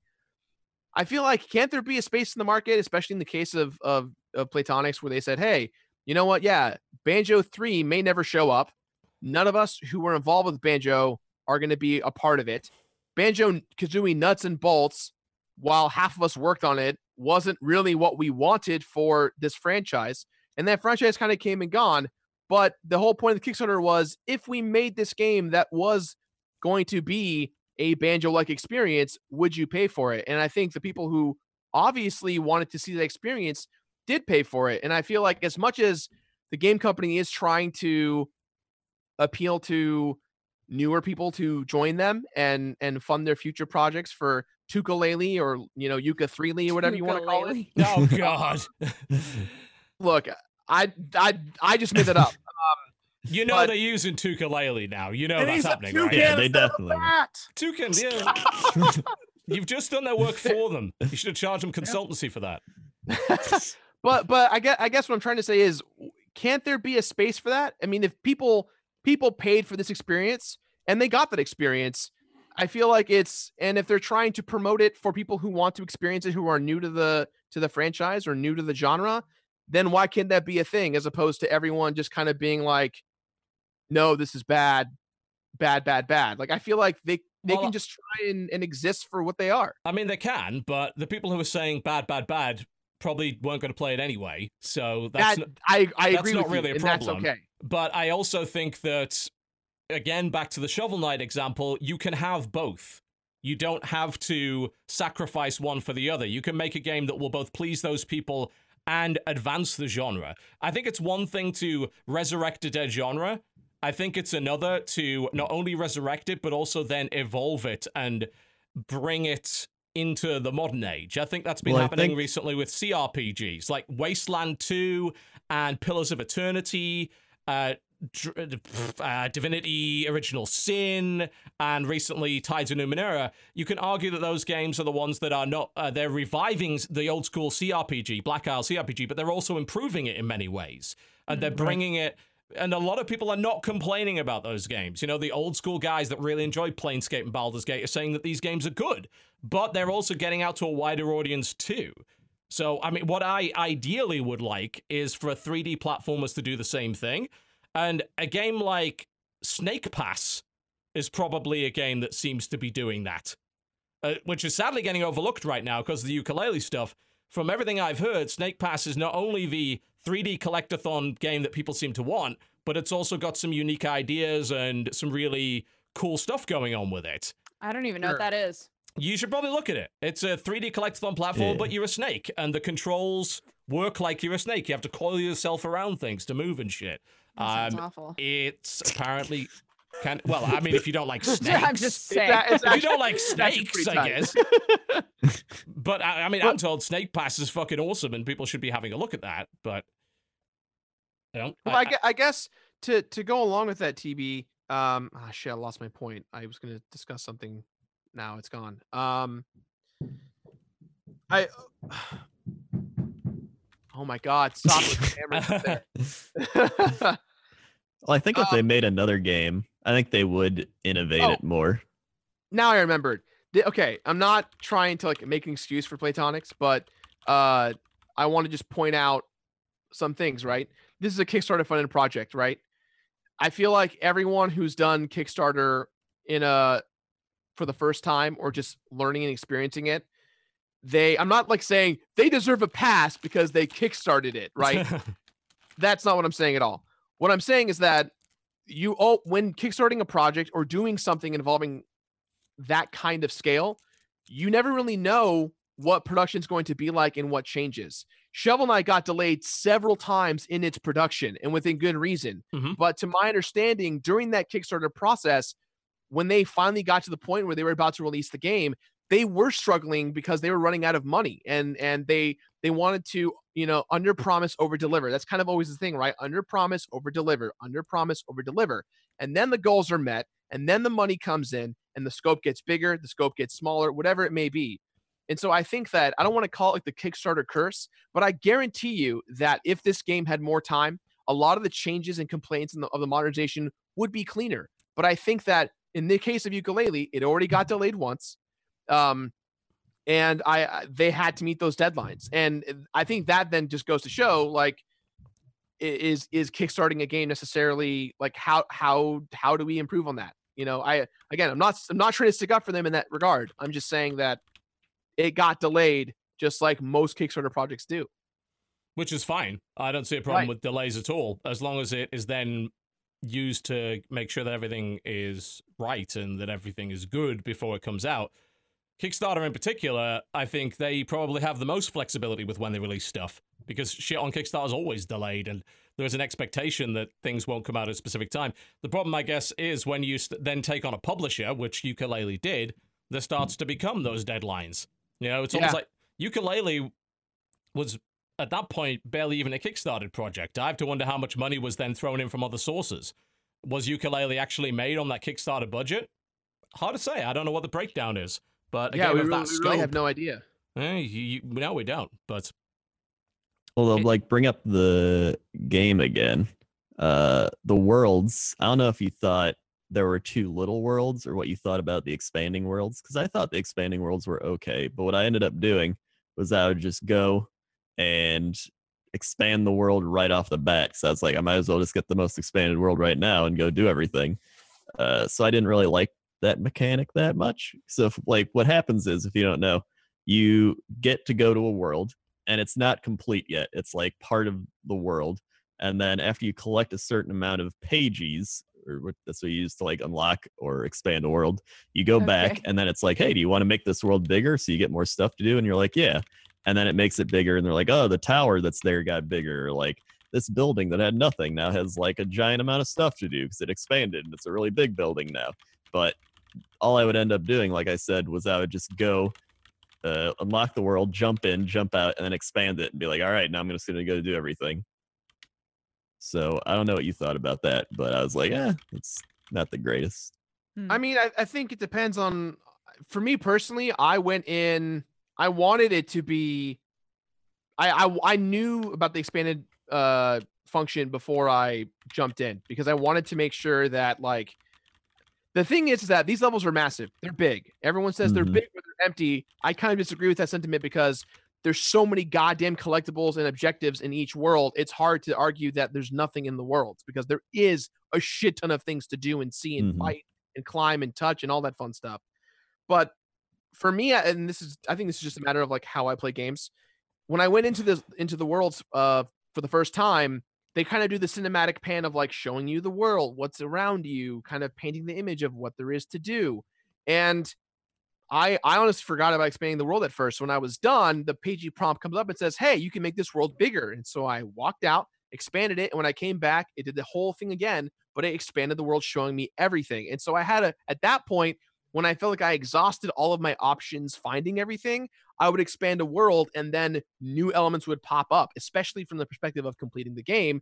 You have to get all of the quills and all of the collectibles and everything in that level. It only helped me because if I had the knowledge that everything was just going to be in this one small area, I'd freak the fuck out, because it's like I wouldn't know what to do once I've really scrubbed everything. But once the world was expanded, I saw so much more characters showed up. I really enjoyed it. I actually thought it was a really smart way to make the world feel bigger, especially because there's only 5 stages. Yeah, well, that was the other thing. Was like That was my biggest complaint. Yeah, I wanted more stages, because I was like, well, instead of expanding it to a really big world, I'd rather it be like a medium-sized world and have a few more stages to play through. Because if you play Banjo-Kazooie or Banjo-Tooie or like any of the old ones, they always have like 8 or 9 stages to go through, and this one only had 5. It does seem like it would make more sense, instead of forcing you to go back to a place you've already been. It's like, well, this is new, but this isn't, and this isn't, but this is new. And I think they did that because they already had the art assets and everything, and it's probably easier to do that. Yeah. So maybe now that if they have more money or stuff to do, they do a bigger version, kind of like what they did with Banjo-Kazooie, where Banjo-Tooie was like twice, if not 3 times as big. So I don't know. We'll see. I think they'd probably have to kickstart again if they have any intention of making a sequel. I doubt they'd be able to make enough money off the sales of this thing to fund a much larger version of it. It's hard to say. Some of these guys do, and some of them go right back to the Kickstarter well, saying, well, yeah, we got some money, cool, but nowhere near enough to fund the scale of what we're looking for here. Hard to say. We'll have to see how well it does. So far, obviously, it hasn't been out for all that long. It's shifted. According to Steam Spy, 45,000 copies. But we need to wait a good couple of months, I think, to get a feeling of how well this thing's going to do. And like you said, it may very well do an awful lot better on console, especially on Switch, where there are almost no games to play. Mm-hmm. I'm intrigued to see how well it shifts there, especially considering mascot platformers, like I said, generally at home on console as opposed to PC. So, hard to say. Mm-hmm. All right, well, there you go. There's your thought on... Oh, sorry, Jirard? I just had a quick question for you, TB, because I don't know enough about data and like numbers and stuff. What is considered a success in regards to sales? Is it like 500,000? Is it 2 million? Like what? Depends on the scale of the game and how much it cost, honestly. So in the case of Yuka, $40, like, I don't know, what's a big number? Because to me, I'm like, man, I sold 1,000 games. That's a lot. But obviously I'm not a game developer, so I have no idea. Again, depends entirely on your budget. We don't know if Yooka-Laylee was funded entirely off the Kickstarter. It has a publisher, probably got some money from there. That may have been outside investment. And then you've got to factor in all of the costs involved in that, and then the cut that Steam takes, and then how much you actually end up taking home.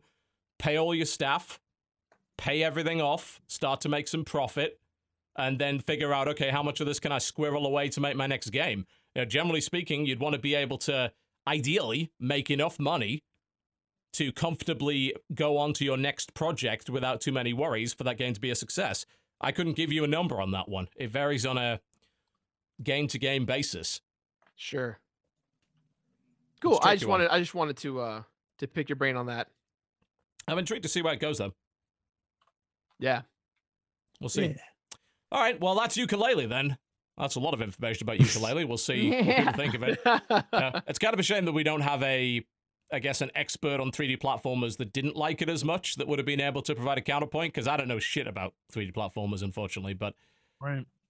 There you go. It does sound like maybe that if you happen to be into that sort of thing, and especially if you happen to have played it recently, you've played something like Banjo or Spyro recently, that, yeah, you would be able to do this stuff. One thing that I noticed, Jirard, in the way that you were explaining certain concepts, is it sounded to me like you were very much tuned into the game logic, not only of this game, but games like it.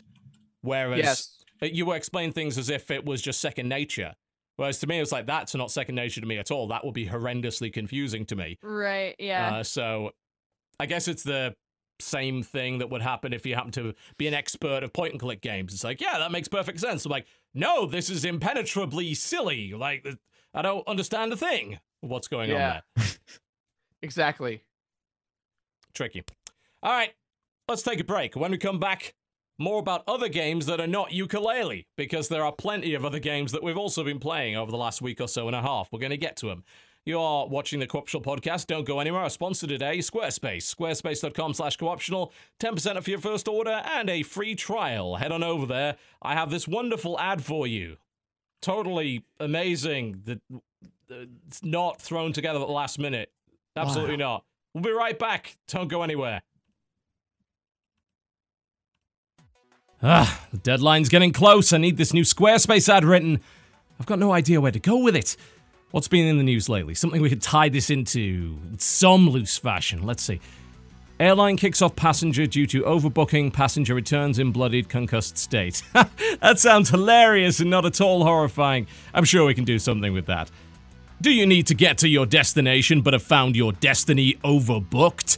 Then create a beautiful new website with Squarespace. With Squarespace domains, there are no hidden fees and no complicated setup, so you can reserve your place in history and never be forcefully removed from it. Squarespace, we will reaccommodate your dreams and might not punch you in the face.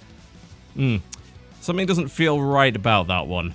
I'll put it on the back burner for a while. What else is relevant? What's hip with the kids today? Did you ever hear the tragedy of Darth Squarespace the Wise? I thought not. It's not a story that Co-optional would tell you. Squarespace was so powerful and so easy to use, it could create a website from professional templates with absolutely no experience required. Squarespace had such knowledge of design, it could even keep the most inexperienced website owners from screwing up thanks to 24/7 support. Squarespace is a pathway to many abilities, some considered to be available with a free trial and 10% off your first order at squarespace.com/cooptional. No. Something about that just doesn't seem to flow very well. It's rough and coarse, maybe even irritating. None of this is working. Perhaps we should try the heartstrings approach. Ladies and gentlemen, my name is Total Biscuit. Thanks to recent news articles written by the evil old media who are terrified of being driven out of business by Let's Play and dank reaction videos, it is now impossible to make a living on YouTube. Before all of this, a channel this size was struggling to get by as it was. We could barely afford the backup Tesla, essential for when the other Tesla doesn't match today's outfits, and petrol prices made the Ferrari prohibitively expensive to drive. But now, the sponsorship is all we have left. Squarespace.com/cooptional is our last lifeline, the only thing keeping us from going under in this cruel, cruel world of internet videos. Please, get 10% off your first order and your free trial, or we may have to sell some of Jen's handbags. Handbags so beautiful, they would be ideally showcased as part of an awe-inspiring gallery on Squarespace. Can you live with that responsibility? Look, here is a picture of a sad dog. This dog is sad because you have yet to make your next move with Squarespace. For the love of dog, start your free trial today at squarespace.com/cooptional. For only you can save young, indescribably wealthy, hardworking YouTubers from the horrific fate that awaits them. Perfect! No one will see through that. It's airtight! What's that, Jeeves? Oh no, I couldn't possibly have the foie gras with Ken. What will the neighbors think? Squarespace, create a beautiful website for any purpose with no experience required. Professionally designed templates give you a solution in just minutes. World-class e-commerce tools and 24/7 support ensure that you'll be up and running in no time at all. Head over to squarespace.com/cooptional for 10% off your first order and a free trial today. Make your next move with Squarespace. Ladies and gentlemen, welcome back to the -4, -5. I was counting with you. You're shit! The purpose of the count is to ensure that you shut up, not that you keep talking. And you know this, and you're doing it despite me. I like that Total Biscuit's review of WoW Crendor. Your shit. Your shit. If I had a score system, -4 would be how I'd describe you. Dude, I remember the first time TB said anything about me. It was my one video I made like 8 years ago, and he was like, "It wasn't complete shit," and I was like, "He likes me." -4 gives you gout and syphilis. Wow. I thought that'd be like a native too. Oh yeah, 4 is like pretty bad. herpes. Yeah. Right up in there. Incidentally, so I was looking through the Dark Souls box, and I found the big stuff. I missed that. So, here's a kind of regular-sized dude. It's like, all right, cool. And here's the sort of big kind of scarier dude. I could have been an onion. And then there's like, oh hi, I am fucking what? Smoke? Executioner Smoke, possibly? Yeah. Look at the fucking It's size like of that an fucking thing. Holy shit. Oh my Sure, god. that sounds right. And this gargoyle Look right at here. this, Look at this. Wow, Look at the wee. fucking gargoyle. Holy shit, look at the size Holy of that shit. motherfucker. Yeah. That's a gargoyle. That's a motherfucker. Yep. Yes. Wait, is this the onion? Do we have onion? I don't think it's the onion, but he's similar-ish. That's not the onion. Yeah, that's. Oh man. But He's a little blurry, but he could be if we believe hard He's- enough. I was he's gonna kinda say fat. it's hard to tell. You It's can't coming. quite see the onion Doesn't really helmet. have that little onion with the stuff blur. on the top. Yeah. yeah. Oh. Isn't Maybe this he's gar- isn't maybe he's isn't she garlic. from 3? Isn't she the Yeah, the slanky lady. Yeah. Yeah. Yeah, The Lanky slanky Kong. lanky lady. Yeah. Yeah. Lanky That's her Kong. name, Slanky Lanky. Yeah, Yeah. Lanky Kong. Yeah. Lanky Kong. Yeah, That's these- actually one of the these coolest are- fights in 3. Pretty legit. Yeah, I mean, I love the way she looked and like the gear that you could get as well. The dancer, yeah, that's her name. Cool shit. Yeah. Yeah, so lots of really nice models in there, no doubt about it. Fucking well better be considering how much it costs. Holy fuck. Not cheap. Not cheap. I can't wait to Persona see how 5. it plays. Yeah, I'm intrigued. Persona 5. I haven't gone It's too far super into fun. it, but I have. yeah. Let's talk. Let's talk and try not to spoil it. Yeah. I think I'm coming to the end of the arbitrary 2 or so hours of having basically no control or freedom over anything you do whatsoever. Hi, we're a Persona game bit. Oh, you mean the what happened to our school? That kind of it? Basically, yes, that bit. Okay. I've gone Oh, through the okay. what happened to our school and kind of escape from the first interaction with a evil shadow in underpants bit. Okay, know. yeah. Okay. All right. Yeah, it took me, I think, I want to say 6 hours before I got to just like normal gameplay mode. But I enjoyed every minute of it. I was totally fine with it taking that long because I think the way that it unraveled stuff made a lot of sense. It does it over time. Yeah. Mhm. And it teases a little bit of it. Like, you know, in the first like 5 minutes of the game, it lets you do a couple of fights. And lets you do a little bit of not so The- much dungeon crawling, oh but moving through stuff. And then it's like, yeah, cutscenes, What is running this to crazy places. app on my phone? Yeah, that's pretty much the entire beginning I of the keep game. deleting the app on my phone and it doesn't go away. Why doesn't it go away? And it's like, yeah, I remember the good old ignore the obviously weird, you should totally pay attention to this And trope. for some reason, glows the only app on your phone that glows and keeps. I should reboot my phone. thought I deleted this. Like, How oh, many no. fucking anime or video games have fallen down that particular trope? Oh, I mean, to be fair, I would just assume that there was something weird on my phone downloading an app I didn't want. all right. Yeah, I've you never reboot that played. factory I've never settings. played any of these games. It looks like an anime the game to me when I look at the trailers of all of it. Well, I mean, there is an Look, anime you're not of wrong. it. Yeah, you're not wrong. But this one is like really fucking fun though. Like It's this so good. is a lot of fun. I think I'm coming up on 20 hours. I'm getting close to the 7/7, July 7th when Yeah. all streaming is banned. So I'm like, Indeed. what happens on July 7th? I gotta know. But I love that game. Every time I have a spare moment, I'm like, I just want to fucking play Persona 5 right now. I So haven't got fun. to that point yet. A lot of it is probably down to the fact that the last Persona game I played was entirely portable. So Yes. it was very easy to play it like every waking moment. Mhm. But the lack of a portable version means that it is a bit more restrictive, which That is fair. unfortunate. I can't take it to bed with me, which Mhm. sucks. But Yeah, that's probably Should why I be on haven't the put, Switch. it's probably why I haven't Should be put on the 40 hours Switch. into it yet.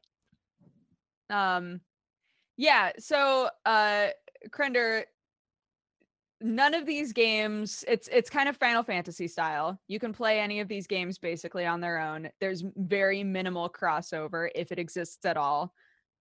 Persona 5 so far is very standalone. So Yeah. I think that it's a good entry Persona game if anybody wanted to like start playing them. I did And- hear the tutorial's like 8 hours. That's what I'm saying. Yeah, they spend real? like they spend hours Yes and no. establishing the story. Yeah, it's not a tutorial. And it's story. It's not a building. tutorial per Because- se. It basically, it's very, very on rails for a long time. Every Persona game's kind of been like this in the Yeah. sense that it's going to tell you what to do. You're going to go do it, and there's no leaving that beaten path yet. Like, it takes Right. a while for things to fully open up and give you the freedom that the game usually gives you. But I think it's still even that amount of time that it spent doing all of that stuff. I thought it was so fun because like Persona 4 opened up so boring. Like the beginning Oh, of it did. Persona 4 was so fucking boring, Yes. and it did the same thing. At least with this one, from the get-go, you're like, oh shit, Yeah, like it stuff's throws you happening. right in. Yeah. Like, not only with a little bit of gameplay, it foreshadows a shit ton, whereas the Persona Yeah. 4 really didn't. Persona 4 was very much arrive in sleepy old village, talk to family for foster family for God knows how long. Yeah, Go to seriously, school. Persona 4 was basically the beginning of every Harvest Moon game. Mm. And it's like this isn't Harvest Moon. Why are we doing this? So Persona 5 does drop you in it quite early, and then it pulls it back from that, but because it's giving you that taste, that kind of drives you on to like, well, how the fuck did we get here? It's one of those good old kind of like start from the beginning kind of story arc things where it's like some of this stuff's already happened, so you've got to Right. go back and learn how it got there and all that kind of stuff. Yeah. Sorry, keep going. I was gonna say, like, I think what's interesting is that because you were so on rails at the beginning, it doesn't give you that what I do in most RPGs, which is now I'm going to power level the shit out of my character and destroy stuff. You can't. So the second boss, literally, that was the long. I think it was like the Madarame Castle or whatever it was called, Palace, whatever. Oh yeah. Fuck that shit. I was like, It took me not without spoiling anything about like what the that boss story at yeah. all. Yeah. That boss took me like 7 tries, and it couldn't do wasn't it. until I was like, I need to mix up my composition. I need to change some set. Like once I did that, I beat him okay. But because I was in this zone of like, no, I have my best people, and I'm gonna like, Nope. You probably don't have the right elements. You don't have the right combinations. It's like, I want to stick with my waifus. Nope. Game says nope. But they're all my waifus. What to do? And that's the best way to treat it. Because if you do stick with the same people throughout a dungeon, you're probably going to get royally fucked for it. Persona does like to try and force you into not doing that. Yeah. Also, can we talk about how this game has the best fucking music? Soundtrack. I knew you were gonna say that. The Oh, music is so good. So far, I don't know, because between 3, 4, and... Look, I still think 3 and 4 are neck and neck in terms of great music. 5 hasn't shown me anything yet that's been like, this is an earworm, and I'm never going to forget this theme. And like, man. You know what? It's kind of disappointed me is the end of battle victory theme isn't memorable. Really? Because that gets stuck in my head all the time. It just it obviously hasn't got its claws in me yet. I haven't got to that point. The look of the game when you like finish a battle, the way that they do the whole like, here's what you got out of it. I'm always just like, I'm such a fucking badass. Like, The you feel aesthetic so cool. is the coolest aesthetic I've seen since like Jet Set Radio. Like, it is great. so stylish. The way that it breaks the menus down, and the way that when you access the menu, like, menu kind of twist out of here and come out of here, and it's so dynamic, it feels great. And weirdly enough, that actually does help there's still turn-based battles, but even then, it feels like the battles are just that little bit more kinetic, because even the menus are contributing to the attack, instead of selecting something from a menu, like, you select the thing, it's like all the way over here, and then you go and, like, smash them about a bit. It's like this almost ephemeral aspect of motion that's always happening in that game. It is so cool. But the music, though, the bass line and all the music, it's like, like, I love it. I know, Persona 3 has some fucking awesome music, and so does Persona 4, so it's going to have to work pretty hard to beat that. To My win your PS4 heart. theme is straight up just Persona 5 right now. It's a little Morgana theme. It's the cat. Oh. It's so good. Yeah. So good. Wanted to ask. Now, correct me if I'm wrong, but Persona 5 has been delayed quite a bit, right? Yep, Yes. over a year. Quite a few times. Do you Worth it, guys though. Totally worth it. I was going to ask, like, does the delay warrant? Delay every game ever. Like, I don't. No, seriously. Like, the people that complain about delays are the kind of people that let themselves get overly hyped up for shit and then get disappointed when it's not as good as they hope it will be, which is illogical. If you really hope it's going to be the best that it could be, delay it as long as it fucking needs to be delayed. You don't want it coming out early and being shit. Yeah. Just play something else. There are so many good video games right now. You could wait for this one. Play something else. It was worth it. It's worth every delay, whatever they did in order to delay it, whatever they fixed and made better. It's a genuinely good RPG. Like, it's phenomenal. And I don't say that about a lot of JRPGs, but like, dude. Well, I mean, it's one of the only JRPGs that I've enjoyed. You know, it's that Persona 4 and Dragon Quest 8, and that's like it. You know, I'm not into JRPGs. Persona, Crendor, you mentioned earlier, it's like, this looks like every anime. Yeah. You could get that idea, but Persona's interesting because it's a JRPG with really interesting dungeon design and bosses that are based on these kind of almost extreme abstracts of people's personalities. Like, it's like, this is, usually the bosses are like, this is an aspect of someone's persona taken to this horrific extreme and turned into like a monster and this crazy fucking design in that.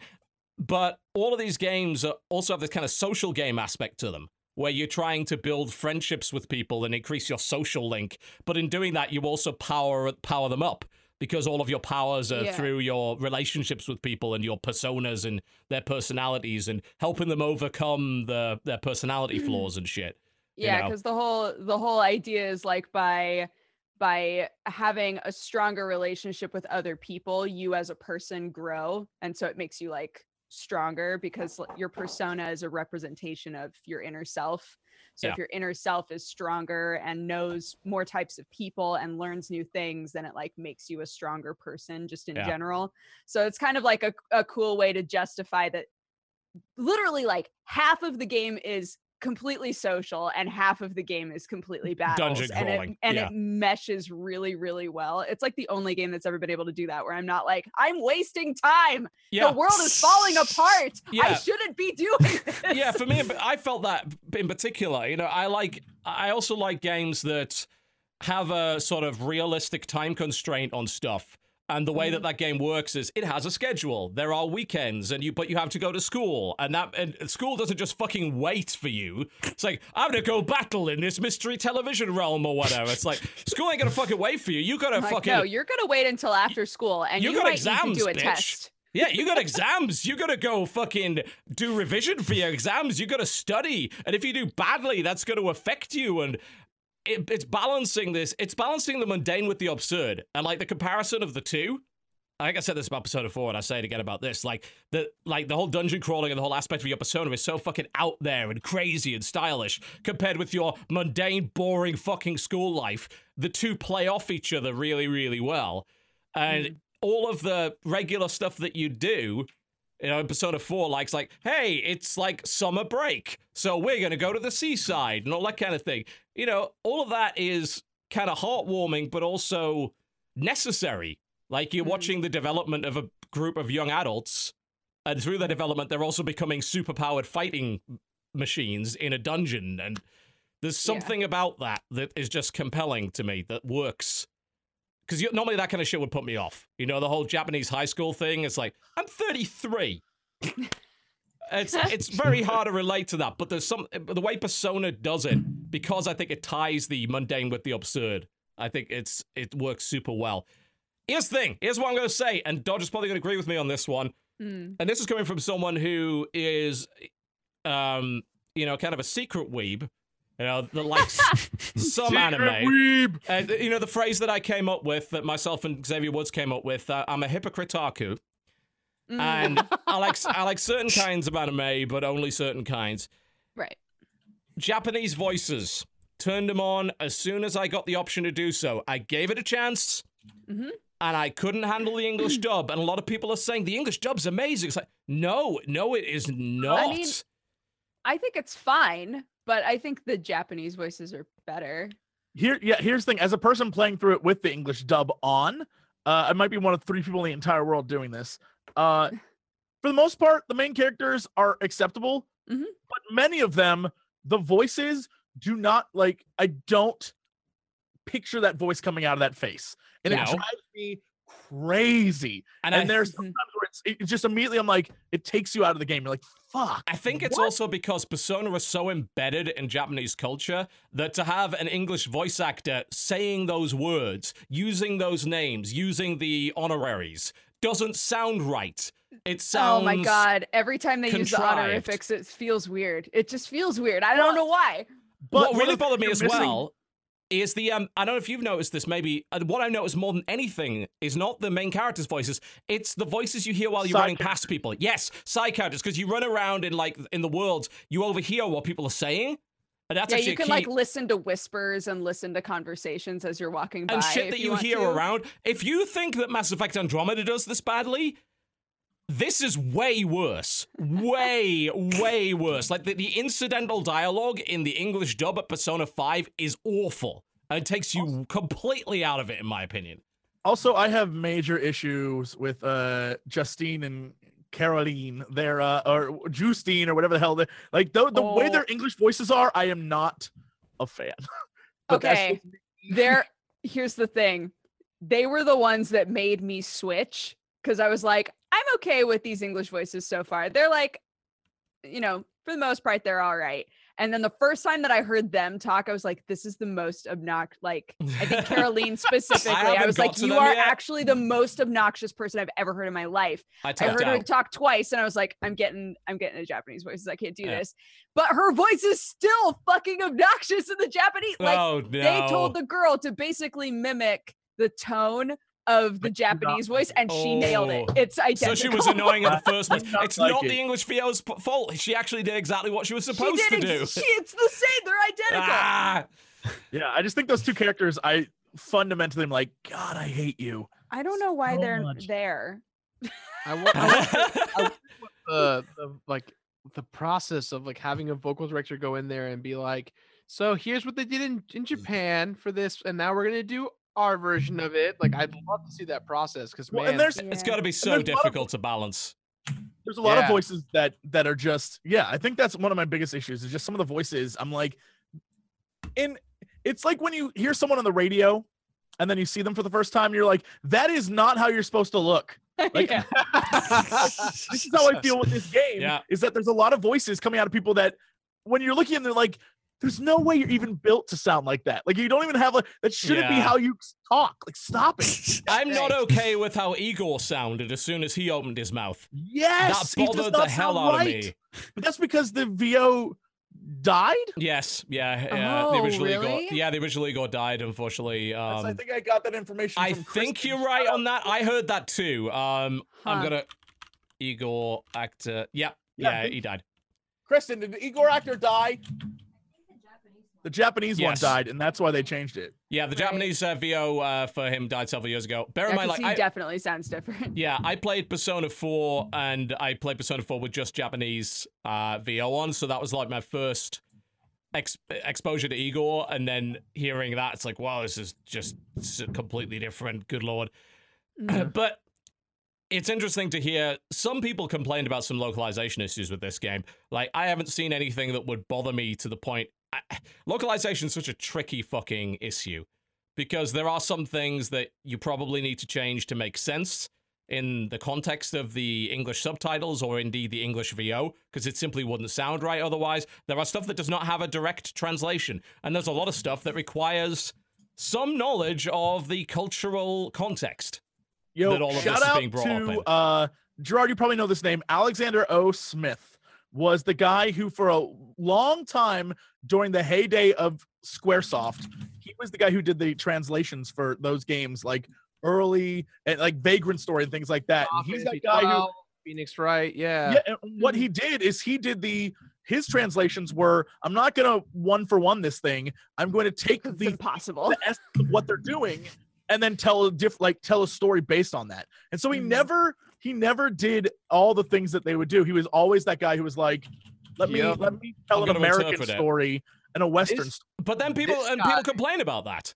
You know, I mean, that's a big issue. Obviously, the Fire Emblem localization had a huge ton of issues, but that went even beyond that. That went down to the fact that some of it was just gibberish. You know? Right.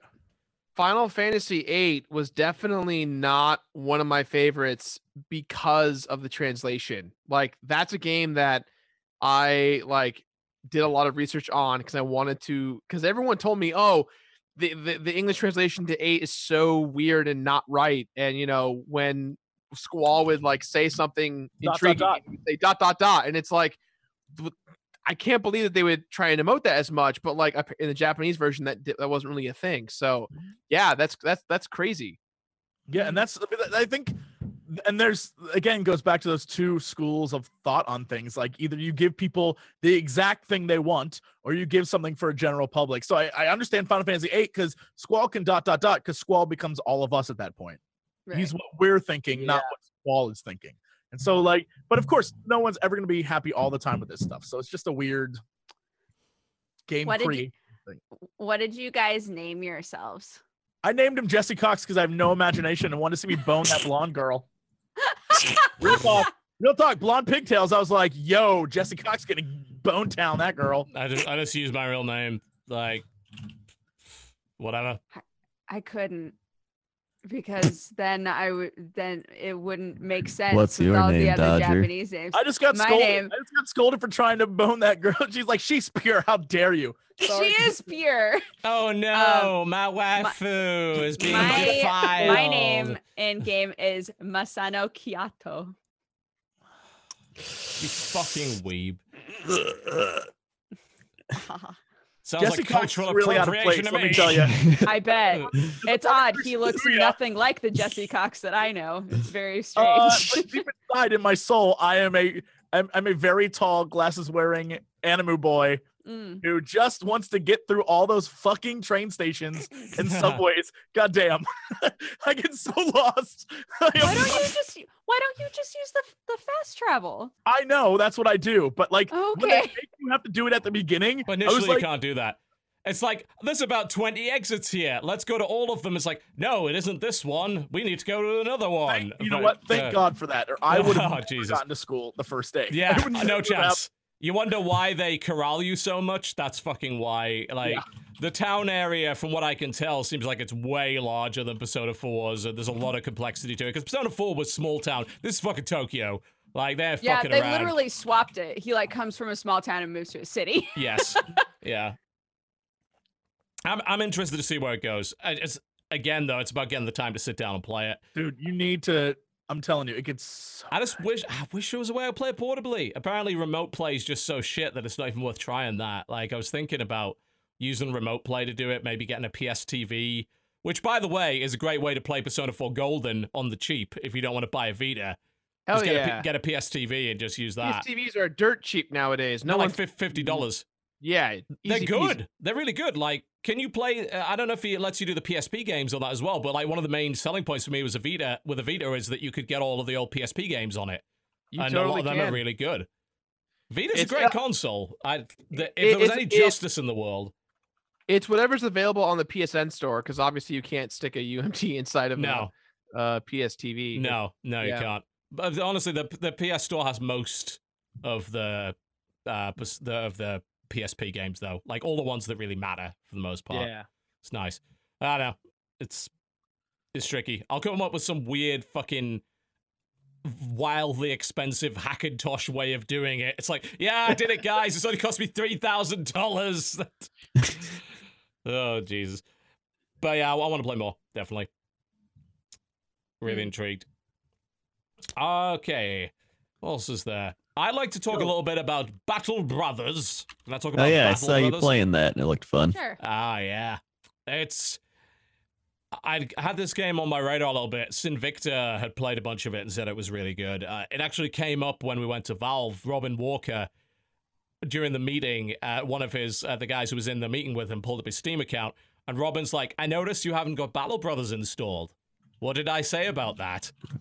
So apparently he's on a bit of a personal internal crusade to get everyone in the company to play Battle Brothers. I'm like, well, that's a ringing endorsement. Is this a tower defense? No, not at all. Tactics. Okay. Tactics game. So This is about as close maybe to Mountain Blade crossed with Game of Thrones crossed with FTL that you could probably get. I just want to point out for the record, there is a game called Battle Bros. That is a tower defense. So Oh, that not is the why same thing. Battle Yeah, Bros. That's Not why at all. Not at all the same thing. I was like, why the fuck is TV playing this? Never No. mind. I love Battle Bros. Yeah, the Battle Bros. Battle Brothers tactics game. So you start off where the start of the game, pretty much everyone dies every single time, by the way, on Great. purpose. You are the guy who becomes the captain of a mercenary company after everybody fucking dies. You've got no money. You got shitty equipment. You're expected to somehow survive in some way and make something of yourself. And it's very tricky. Your characters can die very easily, very XCOM-like in that respect. And you can work on a guy for ages. You can get him leveled up. You can get him the best gear. And he might just have his head chopped off. Because, it's a mercenary company. It's real fighting. It's grim. It's dark. It's gritty. And if he doesn't get his head chopped off, he might lose an arm or some shit, get a permanent wound. There's a little bit of Darkest Dungeon in there for good measure, because morale is a big deal. I've noticed an effective tactic of scaring the enemy is to decapitate one of them. And that scares What? everyone else. What? Yeah. Holy One of my guys has a Kopesh, which is like that kind of curvy sword, and one of the moves is the decapitation move. So if I chop off like their leader's head, and their leader's head then bounces around on the floor everywhere and spurts blood and gets all over them, they get kind of scared by that, as it turns out. Holy shit. So Oh.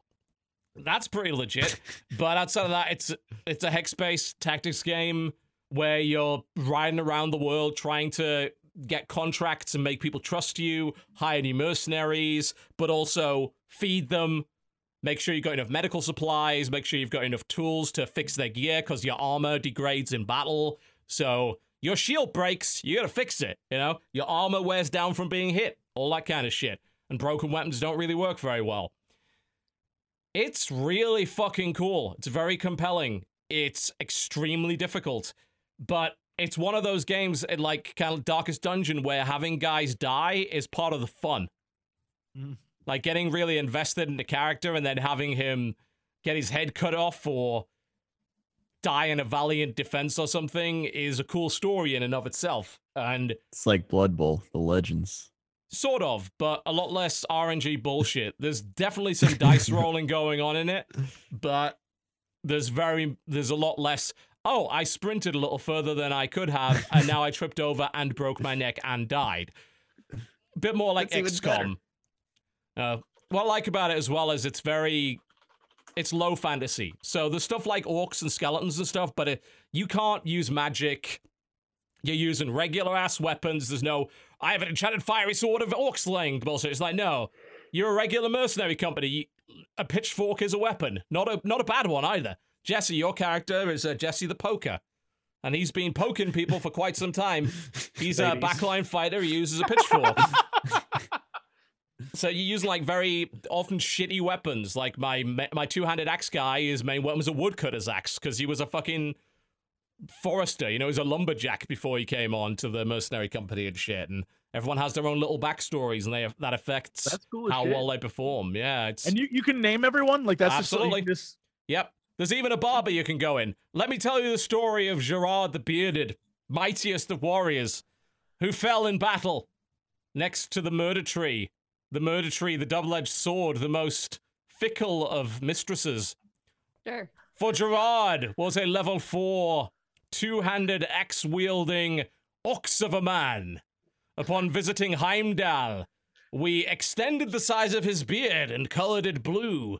For we believed that this truly would be a representation of what Jirard is inside. Not outside, but inside. His true persona. Yeah, I was gonna And say, time- is this are we talking about Persona again? Indeed, that we might be getting back to that. Time after time in battle, he led his men and proved himself.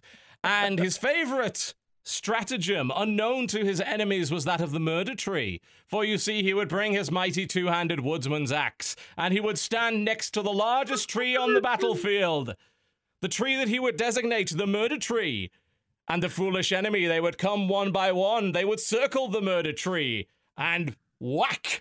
Atop their head, down, cleaved in twain would they be, as Jirard brought down his mighty woodsman's climbed axe. the tree, and that's where he fought. No, he stood next to the tree, forcing his enemies to circumnavigate the tree, upon which they would be ambushed with the mighty How big is downward this fucking swing. tree? It's They a didn't big kill them, fucking they were tree. like, who's over A the very side? large tree. It took up at least one hex. One mighty hex was the murder tree. But one day, that fickle mistress who had brought Jirard so much success on the battlefield, that had engorged his legend to mighty, engorged levels. I didn't script this. You probably could guess. Sure. I'm But liking one where this is day, going. the murder tree did turn upon him. For around the tree, Jirard perceived another victim, but not a victim, no. For this was to be his end. For the murder tree was not kind that day. The downward swing, it did miss. The follow-up downward swing, it once again missed. He got two swings up and missed both. And Jirard, Wow, dude. he turned to the tree and said, "Tree, murder tree, why have you forsaken me?" The murder tree did not reply, and he was cut down without mercy, left to bleed, and his blood did feed the murder tree in some fashion. Circle of life. That's Indeed. circle of life right there. Yeah. Murder tree It gets did- you. It did fertilize the soil around the murder tree forevermore. And Jirard would fall unceremoniously on the battlefield, and we would learn never again to trust our stratagem to the murder tree, for the murder tree is fickle and lies. And probably didn't help all that much, all things considered. So ends the legend of Jirard and the murder tree. Mm. That was a Wow. pretty good story. We That was got beautiful. we hired another guy called Jirard II, dressed him up just the same as you, and he died the first battle, like straight No! away. Like, You named the guy Jirard the Second. I know, I named him Jirard II. He destined died to die. immediately. Did he have Uh, any sons for Jirard the Third? I think we're just gonna leave that now. Like 2 in a row, it's probably not gonna happen. Like it's, it was ugly, yeah. But I think like naming your characters is half the fun in games like Yeah, that. for Oh, sure. Shit like Yeah. Darkest Dungeon, XCOM, yeah, because you get all those wonderful little stupid ass stories out of it. It's good fun. It's cruel though. There's no doubt about that. Like you can fuck up, and the battles, for the most part, you've just got to be careful. You got to learn how things work. Like you can use. It doesn't have cover like XCOM does, but you can do shit like set up a shield wall. If your guy's got a shield, you can select the shield wall skill, and if more people stand in line with the shield wall, it buffs everyone else in the wall and shit like that. Obviously, archers aren't very good at shooting over obstacles. You could put archers on high ground to get extra aim and shit. It's really fucking awesome. It's got a lot going for it. And like, if you liked the experience of Mountain Blade, where you start with fucking nothing and you want to build up that legendary mercenary group, the game's got a lot of that going for it. Sounds fun. Cool. I might Yeah. play that. You should give it a try. Sounds Definitely like give a it a try. fun stream game too. That's I exactly what agree. it sounds like. Yeah. Yeah. Everyone seemed to enjoy watching it. I feel like Sam would be the person to just embrace the shit out of that game. He might be. Sam will embrace any game Mm. as long as he can play it for like 12 hours straight Jesus on like a Christ. normal day. Like it's just ironic how a lot of people are like, yeah, we're doing a special 12-hour stream today, and then Sam's like, yeah, I did 12 hours again, 5th time this week. He's a Like- machine. He's a video game machine. There's Isn't he no obsessed way- with the whole GTA there's no way roleplay he's shit at the human. moment? There's no way to play a Is that- real game. Say that again. Isn't he obsessed with the GTA roleplay shit at the moment?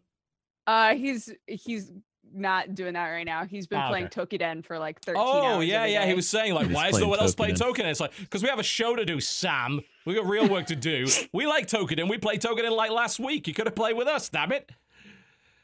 Dude, he's always looking for people to play with because he keeps getting in groups with little babies, little No baby big surprise. hunters. Yeah. Listen, and- we were playing it all the first day because Sam found it, and I enjoy those games for a little bit. And then it hits that point where I'm like, I I don't want to don't. play anymore. Yeah. Yeah, they're like, all right, we killed all the bosses. Now we got to go do this boss 5 more times so that we get 10 more wings off it. And I'm like, I don't care anymore. This is WoW at that point. It's like, this is why I left WoW, for fuck's sake. Yeah, Sam like finished the whole single player story. And so now he's just constantly doing multiplayer, either with, whoever he can convince to play with him, or with just randos, and the randos are always like either incredible or fucking horrible. That's one of the problems with games like Just that. Because especially if you want to play with your friends, if like one guy gets behind, like it's really hard to catch up. Well, It's that's like, part of well, the we want to do problem. this Like, you just battle. It's gotta like, well, I progress don't through have the the gear single for player. it. I'm not good at it. You had to progress through the single player to get stuff in the multiplayer, which was like, it seemed dumb. So we kept being like, oh, we could go to the bathhouse soon. And they're like, not until you do 3 single player things. Oh, and I'm like, man. oh, I don't want to do that. I don't like the separation between those two things. Yeah. Because some people just want to do multiplayer shit. So Yeah. getting bound into that is a bit, I don't know about that.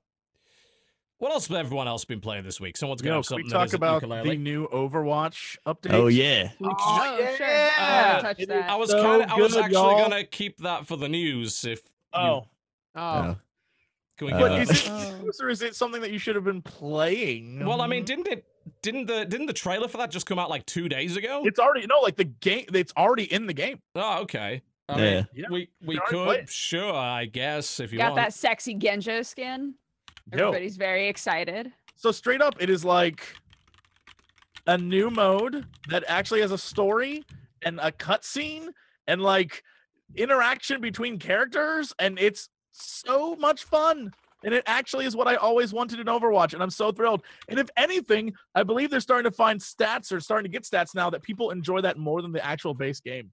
This is going to turn into a StarCraft 2 co-op situation, isn't it? Where people are playing more co-op now than they are the ladder. Mm-hmm. I mean, Yeah, to be fair, that'll be a reason to get me to come back and play a bit of Overwatch. It's kind of the same as with Hearthstone, where they've gone completely the wrong direction with this, where adventures would bring back casual players. Like, because adventures were really fun, and they were story-driven and had a bunch of new fights. And now they decided, we're not doing adventures anymore, we're just going to do these giant fucking ass pack releases and big expansions. And a lot of people are now complaining that the game is too expensive now. It's like, keeping up is nigh on impossible. Yeah, I don't know why they got rid of the adventure things. I don't Those know were- either. They were fun. I haven't played since the last adventure. Real talk. Yeah. I haven't either, Granted, actually. Ngoro cards, top tier I'm RNG told fun. they're good. I'm told that Ungoro cards are Legit. fun, Yeah, But- they are pretty fun. but they seem like it's becoming so expensive for people to keep It up with is. that game. Yeah, at this it's point. becoming very expensive. Where like, it's just I'll like make a deck and then people are like, I wish I could have those cards, and I'm like, yell at them, don't yell at me. Yeah, I used to get people mad, like that doing a stupid gimmick deck was like almost insulting to them. It's like, yeah, you fuck around with this dumb fucking deck and I can't even have half these cards, you fucking, like, whoa. Damn. I mean, for a long time, honestly, I was only coming and playing the weekly Tavern Brawls because I was just kind of sick of it. And That's all I do up Them- until an expansion hits. canning adventures is one of the reasons why I wouldn't do it. But you're saying, this new Overwatch content, it seems like they're gonna do more of this stuff, right? Yeah. Describe, like, to someone who hasn't played it, because I haven't touched it. I don't think Sure. I have Overwatch installed right now. What is it? And is it a good example of what they're trying to do? How are they going to do it better? How often would they maybe do You know things the like this in the future? TF2, what's it called? The Machine War. What's it- Man versus machine. Man, it's like that, except they added some story to it. Okay. Essentially, it is Tracer's first mission with original Overwatch, and it's in the past, and you play as Mercy, Reinhardt, Tracer, and Torbjorn, and you're sent off by Commander Morrison and Anna to go and defeat this attack on London. And also Blackwatch is there, so you get backstory of our dear friend Reaper before he becomes Reaper. And what's interesting is that as you play through this robotic Omnic attack, all these characters, every time you play, there are multiple lines of dialogue that they say to each other. So every time you play through this, because if you're doing all the achievements and shit, you're playing through it a bunch. You learn new things and you get new aspects of these characters. So it's like story mode, and you're like, oh, That's cool.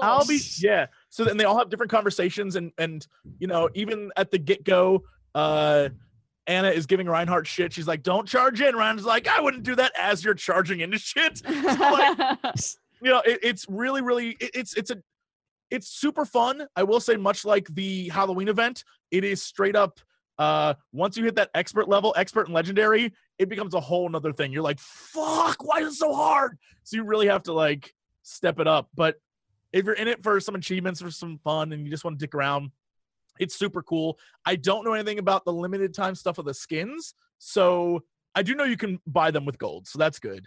But again, this is one of those things where they're hitting you with that stuff you can buy. So, you know, but the good news is, I think it's really cool, you get loot boxes just for doing this shit, like doing the missions and going back. And then there's a version of it where it's not those 4 characters and you can play as anyone. So that's also really cool. And Bastion is a stone cold killer on that version. Like you just gun down robots and it's amazing. You're like, there can be only one Omnic, and you're just destroying everyone. It's super fun, and it's really interesting to see. They have a cutscene and a story bit to it where they introduce everything. They had a comic release alongside of it that shows the run up to it, and it's like, this is Tracer's first mission, so golly gee. And so all the characters like looking out for her because she doesn't really know what she's doing yet. I'd argue that most Tracers don't know what they're doing at the best of times. Yeah. The idea of like a confused or young Tracer is really cool. Just like, I don't know what I'm doing. I'm new to the crew. Like that's really cool. Yeah. She's like, don't worry, you know. Cheers, love. I'm new here. Yeah, like Mercy's looking out for her and trying to keep her alive, and she's like, "Don't worry about me. I'll be fine." And like, it's great. And one of the jokes is one of the parts you have to like. Torbjorn is making the like the movable objective. He's making it, and it takes 4 minutes. And over the 4 minutes, it keeps breaking and being shit. And everyone's just like, "Oh my god, you're the worst at this." It's like, no, I'll fix it. Don't worry, it'll be fine. It's super fun and really silly. And yeah, and you it's play like, the actual mode with people, and we get a Tracer who just runs in and dies. And we're like, God damn it, you got to go res them, and they just die again. You're like, oh my god. And it works really well because you can just R to res someone, but you have to go to them and res them. But at the same time, you're under attack, so you can either be really cool and save someone and like keep going, or you snowball into defeat. Like at legendary level, one death is like, let that person be dead for a little bit, because if you go try to save them, you're all dead. So it's very interesting and cool the way they've done this, and I'm excited to see future adventure modes, I guess you could call it. Now, if I recall correctly, and maybe I'm misremembering this, it's entirely possible, that back when they first did this with the Halloween thing, Jesse, I asked you, like, if this seemed like a good future for Overwatch, if they, you wanted to bring more stuff like this, and I'm pretty sure you said you kind of didn't think they were going in that direction. Has that opinion changed now? I mean, I don't look. I say a lot of shit that I don't remember saying, so I'm gonna take your word for this. Odd, because Coxtradamus always seems to dig up the oldest possible things that he said. So that's true. I mean, you don't know if I'm just making shit up, because I know you can't really be asked to go back you and could check. be. I don't know. I don't know. You're like, Jesse, you remember when you said that you hated the entire state of Spain? Like, I remember specifically that. on that episode. On numerous occasions, I've said that. That's why I remember. No, the reason why I don't remember this, because I don't know that I would have said that, because I kind of enjoyed that mode. I think, if anything, my complaint would be because it was short and it didn't give. It was just like the Castle Junkenstein, and that was it. That was like just a bit of a throwaway, and that they really weren't like taking it seriously. Yeah. If they give you more story versions of that and story modes and things that aren't just like, it's May snowball fight, like if they give you real things that, like, this was fun because I like this game because of the characters, and I like the world it's in, and I like that it's this future that, even though fucking robots are destroying everything, it still is bright and colorful and like nice to look at. All the things about Overwatch that I love are in this event, and I just want more of it. And you know what? I'm proud to see statistics saying that everyone enjoys cooperative versions of Overwatch more than PvP. I think that is a good sign for me as a gamer, because that's the shit I love. I love getting some friends and like, let's just fucking kill robots. That shit's so much fun. If it will keep you off of Heroes of the Storm and the tirades that end up in the support chat every time you and Sylvictor come off a GOQ, that's fine by me. 2.0? Is it going to be great? It's here. You mean Heroes of the Storm, the exact same game, but we changed the way. Yeah, we added loot boxes. We changed the way that you sell things. Yeah.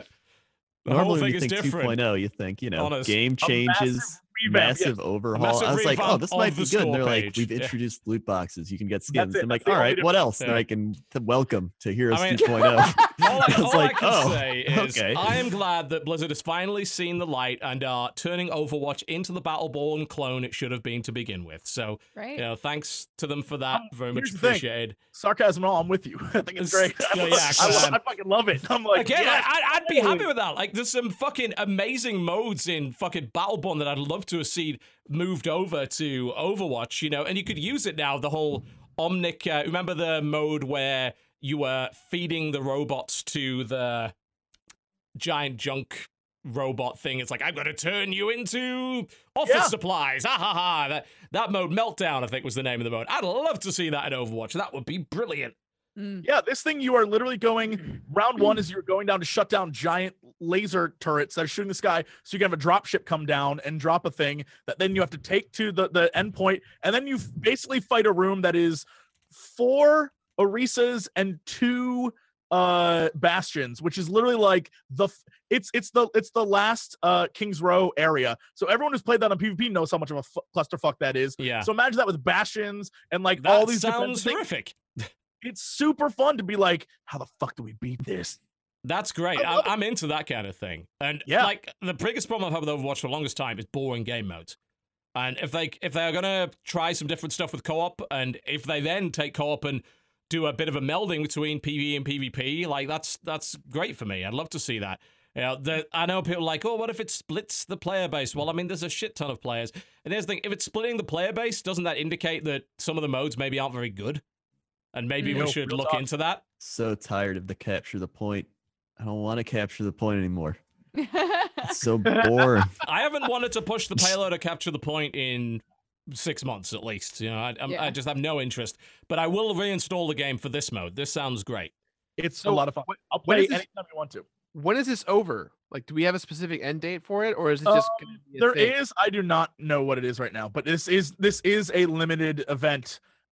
Which again worries me about the skins, because if it's a limited event, it's like it's a past and it's a story thing. You know, Will how they that shit ever bring goes. it back like a Halloween thing? I don't know. I couldn't tell you. So here I am, like, I'm just gonna keep playing and maybe I'll unlock it by getting the boxes. But just know if I see that date coming up of when it ends, I'm gonna be like, fuck it, here we go. Goodbye. So just get your credit card That- out. That's that it. thing Yeah. May We 1st. done. Oh man, Yep. it's so soon. Yeah, jump on it now. Play it. Yeah, I'll give it a try. it's fun. Anything else that anybody else has been playing this week? I've that they'd played, like to mention. Oh, What do you got? I've played about 25 hours of PlayerUnknown's Battlegrounds this week. Oh, Jesus. That game is so fun, though. It's so fun. It's so much better than all the other ones like H1Z1, because they actually improved upon what those other games did badly. Well, you Uh, see, I'm getting conflicting opinions on this, so I'd like to hear What? what you got to say on it as to the idea that one improved on the other or one just did something a bit different to the other. Like, my understanding of H1Z1 is that it's a much more arcadey kind of version of PlayerUnknown Battlegrounds. And that PlayerUnknown Battlegrounds is much closer to the original Armor mod that inspired the whole bunch of them in the first place. And as a result, they could very much be marketed towards two different audiences that want two different flavors of this Battle Royale style thing. Would Yeah, I you can agree see or disagree that. with that? But like I never really played Arma that much, so I can't really come at it from an Arma perspective. But I played H1Z1 a lot, and to me, it just feels like a better H1Z1. H1Z1 is very buggy, even though it's been out for a long time. Yeah. H1Z1 started as a zombie survival game, Yes, and it they're did, like, "Oh yeah. shit, we need to take advantage of the more popular mode." Which, to be Uh, fair, is a reasonable way to do it. You know, cut off the fucking limb before it infects everything else. If there's one part of the game that people are obviously enjoying, there's another part that there isn't, then why the fuck support the other one? Yeah. And then there's just a lot of little things. Like, it actually shows where you are on the map. You can be like, "Oh, there I am. There's my little cursor thing. I'm here." And in H1Z1, they were, at least when I was playing it, you didn't know where you were. You just had to look at the map and be like, "All right, it says H352. I gotta look okay on the map. Okay, I guess I'm around here." They have spectate mode H1Z1, I don't know if they have spectate mode yet, but for the longest time, you couldn't spectate your friend in duo queue if you died. So you just had to sit there and be like, what are you doing? Like, That's a very dumb omission. yeah. That's like So- half the fun of Rainbow Six Siege when you get gunned down is watching the other guys, and the tension of that spectating. Can't imagine. Yeah. Apparently they've like added that in H1Z1 right now. What really intrigues me is the arms race between these two games at the moment, because I imagine the H1Z1 devs have had to go into fucking overdrive to keep up with, because they have real competition now. Yeah, Mhm. they immediately like dropped a patch, I think, right when PlayerUnknown's Battlegrounds came out. Mhm. They dropped a big patch. Yep. So they're very aware. Oh yeah. Yeah. I'm looking at the numbers at the moment. King of the Kill continues to have the higher concurrence, but right now, at this very moment as this podcast is on, Battlegrounds actually has 82,000 people playing it, and King of the Kill has 68,000 people playing it. But what's interesting, and I wonder if this is a regional difference, King of the Kill at 10 a.m. this morning had 120,000 people playing it, which makes me think that maybe King of the Kill is more popular in Europe and Battlegrounds is more popular in the US. Interesting. Yeah. That's Yeah. intriguing. I wonder if there's an aspect of region. They're not region locked, but that maybe there's a regional preference. But it seems like if you're going to have both of these companies going at it, that's good for everybody, because there's going Yeah. to be an arms race, and they're going to be both forced to update frequently and do things well. Yeah, I'd rather have them both competing than just one dominating the other one, because then it's good for both games. One thing Yeah. I also like is they have sometimes you'll get a rain map, and it's actually really cool because it changes the mechanics. Like you can't hear footsteps as well. So if you're in a house, you just hear rain or thunder, and Nice. you're like, I don't know if someone else is here, compared to if you don't get the rain map. So it's cool how they add weather to the same map, but it makes a huge difference, which I've really liked. Mm. Interesting. Some people are saying that H1Z1 does very well in China at the moment. Intriguing. Yeah, Huh. 10 a.m. might make some degree of sense there. Interesting. I wonder, man, if that game becomes the Chinese game and Battlegrounds dominates the English-speaking nations, you'll probably see business model changes for King of the Kill to cater more towards China at that point. Oh yeah, I actually punched Invicta to death. That was a great moment. I was playing with Gmart, Oh yeah. and Sinvicta was playing with Northern Line, That and he explains landed. so much about the Chinese market. Thank you. And Sinvicta was gathering stuff, and I was like, "Oh shit, who would come here?" And it was Sinvicta, and I punched him to death. And then we got killed by Northern Lion, but didn't defeat the fact that Damn, I that is head punched him. Amazing. no, it changes everything. It You does. punched a guy who was not prepared for it, and his Oh. friend came and kicked your asses. That's a great story, actually. That's one thing. Melee combat in the game, however, is shit. Like shit-tastic Yes, I agree. garbage. It needs to be fixed really badly. And there's still some rubber banding and stuff, and they're working on it. And there's definitely been like more cheaters and hackers and stuff as it's went along, and they've said they're trying to fix that as well. But Yeah. like they're going in a really good direction, which is what I like. Well, I mean, I hope that both games go in a good direction, and then we see other competition come up and do things well, because there's been so many mismanaged titles. You know, the culling was supposed to be the tits, and then it went tits up, and nobody plays it anymore. Yeah. And I thought- enjoyed the calling too. But I'd like to see one that's a bit more like Division Survival, where PvE is a factor in it. Like, that Mhm. you're also dealing with PvE enemies and not just other players. Mm. No one's really done that yet outside of the Divisions mode. So I'd love to. I would be more into that, honestly. Because it also means that you don't have those extended areas, extended periods of downtime, where it's like, well, I haven't come across player for 10 minutes, so there's literally nothing to do. Right. If there's Well, that's PvE what's enemies, nice there's always about something to this do. one. I feel like there's more to loot in this game, so you can spend more of that time looting, and you'll be like, "Oh, I found mods for my gun." While H1Z1 doesn't have mods for guns or anything like that, so they have a better loot table, I think. Well, a lot of that is still opening boxes. I guess if you like opening boxes, cool. No, not like opening, but like you find it in the game. You don't get it outside of the game. I know you're opening boxes in the game. But you're not opening boxes just on the floor. Oh, that's totally different then. Yeah. Okay. That changes everything. Yeah, it does. Cool. Listen, if something's in a box, it's harder to see. If it's on the floor, you're like, "Well, I walked in, I got it." Good to know. There's a difference. Can I briefly talk about a game that is part of a genre where every game in it is kind of shit, which is, Sure. it's kind of a nice little segue from a genre that now is getting good, that being the kind of battle royale sort of genre. There's still the asymmetric 4 versus 1 multiplayer horror genre Okay. that's still all terrible. Like, I'm talking like Dead by Daylight, to some extent Friday the 13th. There's a game called White Noise 2. There's been a bunch of games before this that were all shit as well, like Damned, and I think, what is it, Haunting Realms or Dead Realms or something. White Noise 2 is a game that we played on Cry's late night stream at the weekend. And it just came out of early access, and it had a ton of positive reviews on Steam. So I'm like, all right, that sounds interesting. Let's see if this is the game that did it right. It's not. It's boring as fuck. So It's boring, really. It's really boring. In fact, I think most of these games are boring. I think Dead by Daylight is boring as fuck. And this one is as well, in my opinion. It's a 4 versus 1, so there's 4 investigators and a monster. And there's a few different monsters you can unlock, and they have different powers. And they have to collect 8 videotapes. And then once they've collected 8 videotapes, they have to shatter a bunch of these artifacts and basically get rid of the zombie from our reality. Well, the monster from our reality or whatever. And the monster has to try and kill the whole team.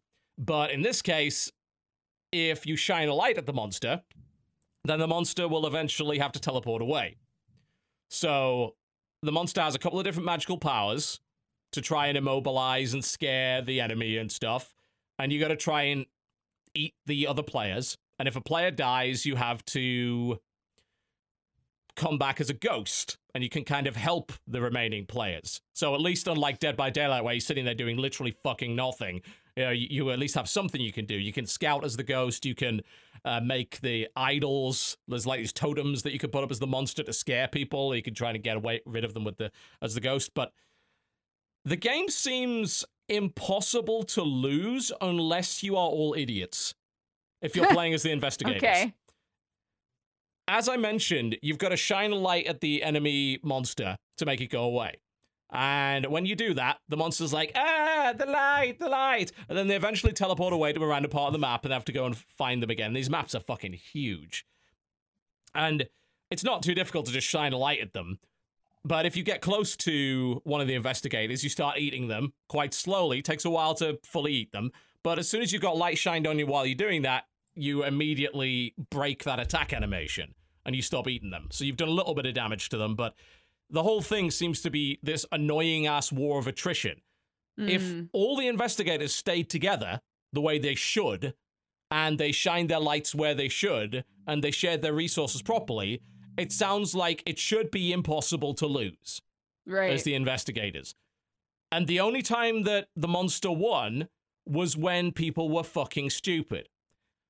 And what's interesting about the game, or more accurately, what's boring about the game, is I'm almost certain the game is deliberately designed to be boring to force you to make a mistake.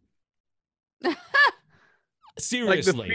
Like the fear of performing well, like messing up is the point of the game. Like, don't be good and we'll get you. Yeah, it's more fun if you fuck up, but the process of playing properly is so dull that people stop paying attention, get bored, and do something stupid. Right. Like, there's no way you should ever lose cohesion of your group of 4 people. And yet, it happens all the time. Because people they get bored because they're like, oh, we're looking for another videotape and walking around very slowly, looking for batteries for our torches, looking for another fucking videotape. They're like, oh, God, this is dull. And then we're like, where did Cry go? He wandered off over there. It's like, guys, I got bored, so I went over here. And it's like, well, this is the only way that you can lose because you split up from the rest of the group.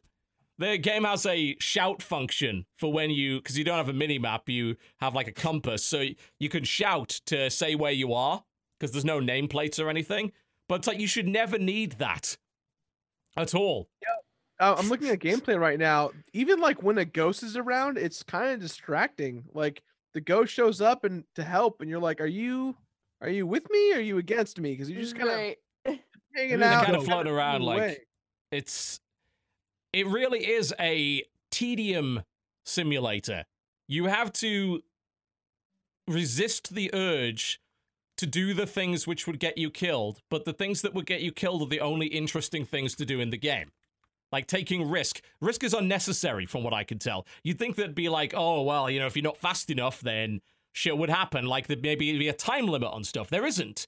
The only effective timer is how many batteries you have for your torches. But batteries are so frequent and easy to find that that's not a factor.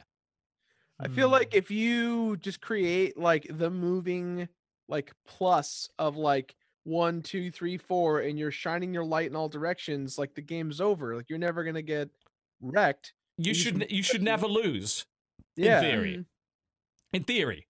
But in practice, because people get so bored by the ridiculously dull gameplay, they do end up losing. Right. And I just found that hilarious. There was the basic creature.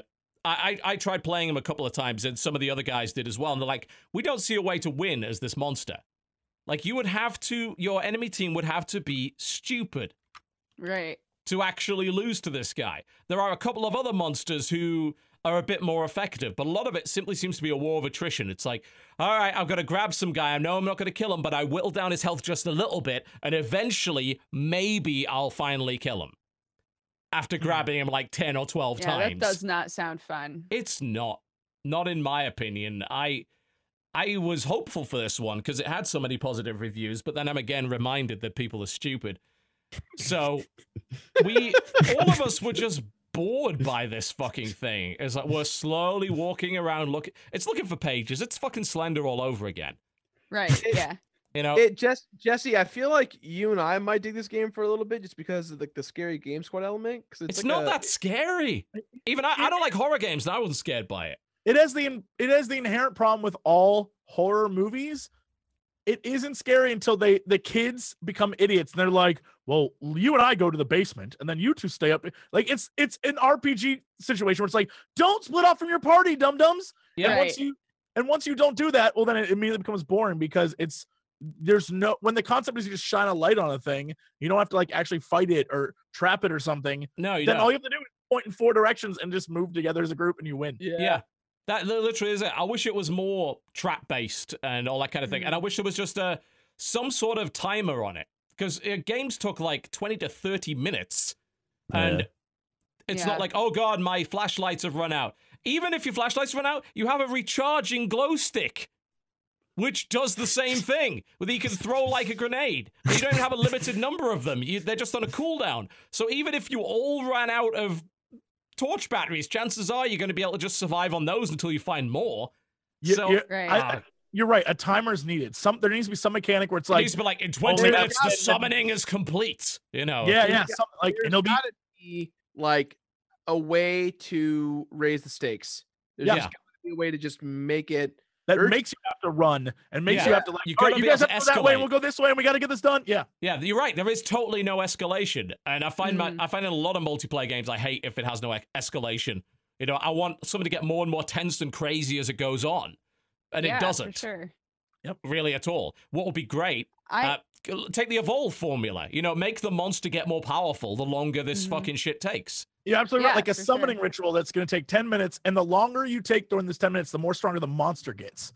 So the closer it gets to the 10-minute mark, now he has all sorts of crazy fucking superpowers. So you better be running early, which means that you split up early, which means he can take you out early. Like there's I like that idea. Options and chances. Yeah. I almost wish that this was taking place in like an old mansion so that you could accidentally go through like trap doors or like Resident Evil style old mansion. That'd be awesome. Yeah. Find like a book like if you while you're looking for tapes, like if you pull something wrong off of a shelf, then it'll like spin you around and suddenly you're in another room and like things that force the group to split up. That's a great idea. I'm not going to tell Resident Evil what to do with their franchise. But a straight up 4v1 Resident Evil, like want to use a fucking Nemesis dude, and everyone else is like Claire and fucking Ada, and you're just the four you have to run around and shit. That'd be the dopest effing game. Oh God, I'd play the fuck out of that. I'd love it too if it's like you're like all of you are all four together and you start walking, and then like one of like the wooden things below you just collapses, and so now it's like you're split up, like that person's now gone, and oh, by the way, there's monsters down there. So it's like, oh shit, like panic, do something quickly. Also, man. one of the guys should be a traitor. Like from the Yeah. start. Like, Oh when- yeah, that'd be always cool. love that Wesker, shit. dude. I know there is a game. One person is part of the ritual. Yeah, like they're possessed or something. They're aiding them. They're some kind of Holy cultist. shit. There And he was something we saw on leaves you Steam a few weeks clues. ago that was kind of like that, right? Like I can't remember exactly what it was called, but it was like one of them you was infected or whatever, and you don't know who. So you got that always watching your back kind of thing. But yeah, I love the way that you know you're talking about that, like forcing people to separate through level design and having those traps. You could position the traps randomly and all that kind of stuff. A lot of these games, Deceit, I think, is the name of that game. I think. a lot of these games like have too much. Either the boss thing is too strong, or the players are too strong. Yeah, And there's finding never that really balance any. is very hard. Yeah, there's never really like, environmental interaction, really, Yeah. aside from like tweak this machine, and if it explodes, they'll know where you are. Like dumb, really stupid things like that, instead of traps and really But I think thought that'd out be levels. if you could have a like an insane crazy mansion where at the same time there's the weird spiky rolling thing trap that could kill you, but if you're smart you can lure the monster in there and kill him with it, and like shit like that would be amazing. If you Yeah. What could about a use- dungeon one? Like it was all in a dungeon, and they're like randomized dungeons, and maybe the monster had a mini map, so he knew where to go in the dungeon. all you Everybody do else is didn't. call that like the Minotaur, and there's 4 people. who- Yeah, the Minotaur. Yeah. Oh shit! I would play and the the Minotaur. Minotaur like goes around the labyrinth like fucking killing people. Well, that kind of Yeah. reminds me of There's your Zombie concept. Master, which is that awesome fucking Half-Life mod where you played it from a top-down perspective as the Zombie Master, and then everyone else was trying to fix the engine to do the thing to escape, and you were spending points to summon different groups of monsters and special monsters, and you could set off traps. That was super fucking fun. They need to make a more That's- modern version of that. That's what that fucking EverQuest game was gonna be, and I'm so It sad was, they canceled yeah. that. No, the Fable yeah. one, right? The Oh, sorry, yeah, the Fable, Fable, my bad. one Fable one. Yes, Yeah, you're Fable. totally right. Yeah, I was really disappointed that they canceled that one. I got a Uh, cape from that at E3. We no, but And we the played chicken. that. Was that not? That was super fucking It fun. was really fun. Yeah, I'm looking forward to that one. People are like, oh, why, we just want Fable 4. It's like, no, I actually want something interesting. Fable's never been interesting. What the hell are you talking Yeah, I don't about? know why they canceled it. God. Yeah. I also just remember they canceled EverQuest too. So like EverQuest next. double yeah. hit right there. Like ooh. Or, yeah, Yeah. the Minecraft EverQuest. Yeah. Yeah. One other thing, I guess, before we're sort of already we've forgotten the format at this point. We don't give a fuck. We're just we're gonna go till dawn. Whatever. Did you see that game? Use Your Words. Yes, Yeah. I played that.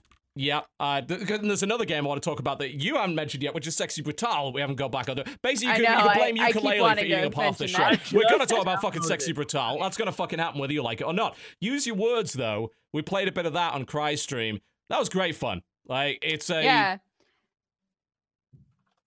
Go. Go for it.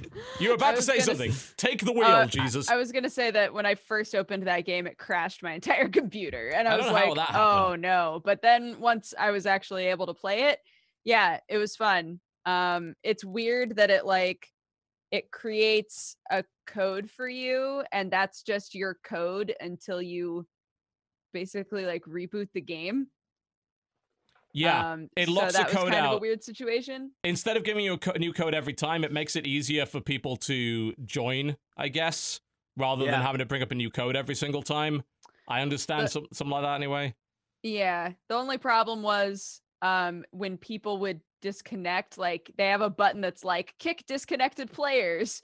So Yeah. I kept having to like kick disconnected players because people were having problems like Yeah. getting in there. But yeah, I love the subtitle game. That's my favorite one. Yeah. Where you have to make up subtitles for foreign films. Holy shit. That's amazing. So, unlike Jackbox, which is like 5 games, this is one game with like 4 components. And it's a social voting game for all intents and purposes. You control it the same way you would Jackbox with either a browser or a smartphone or a tablet.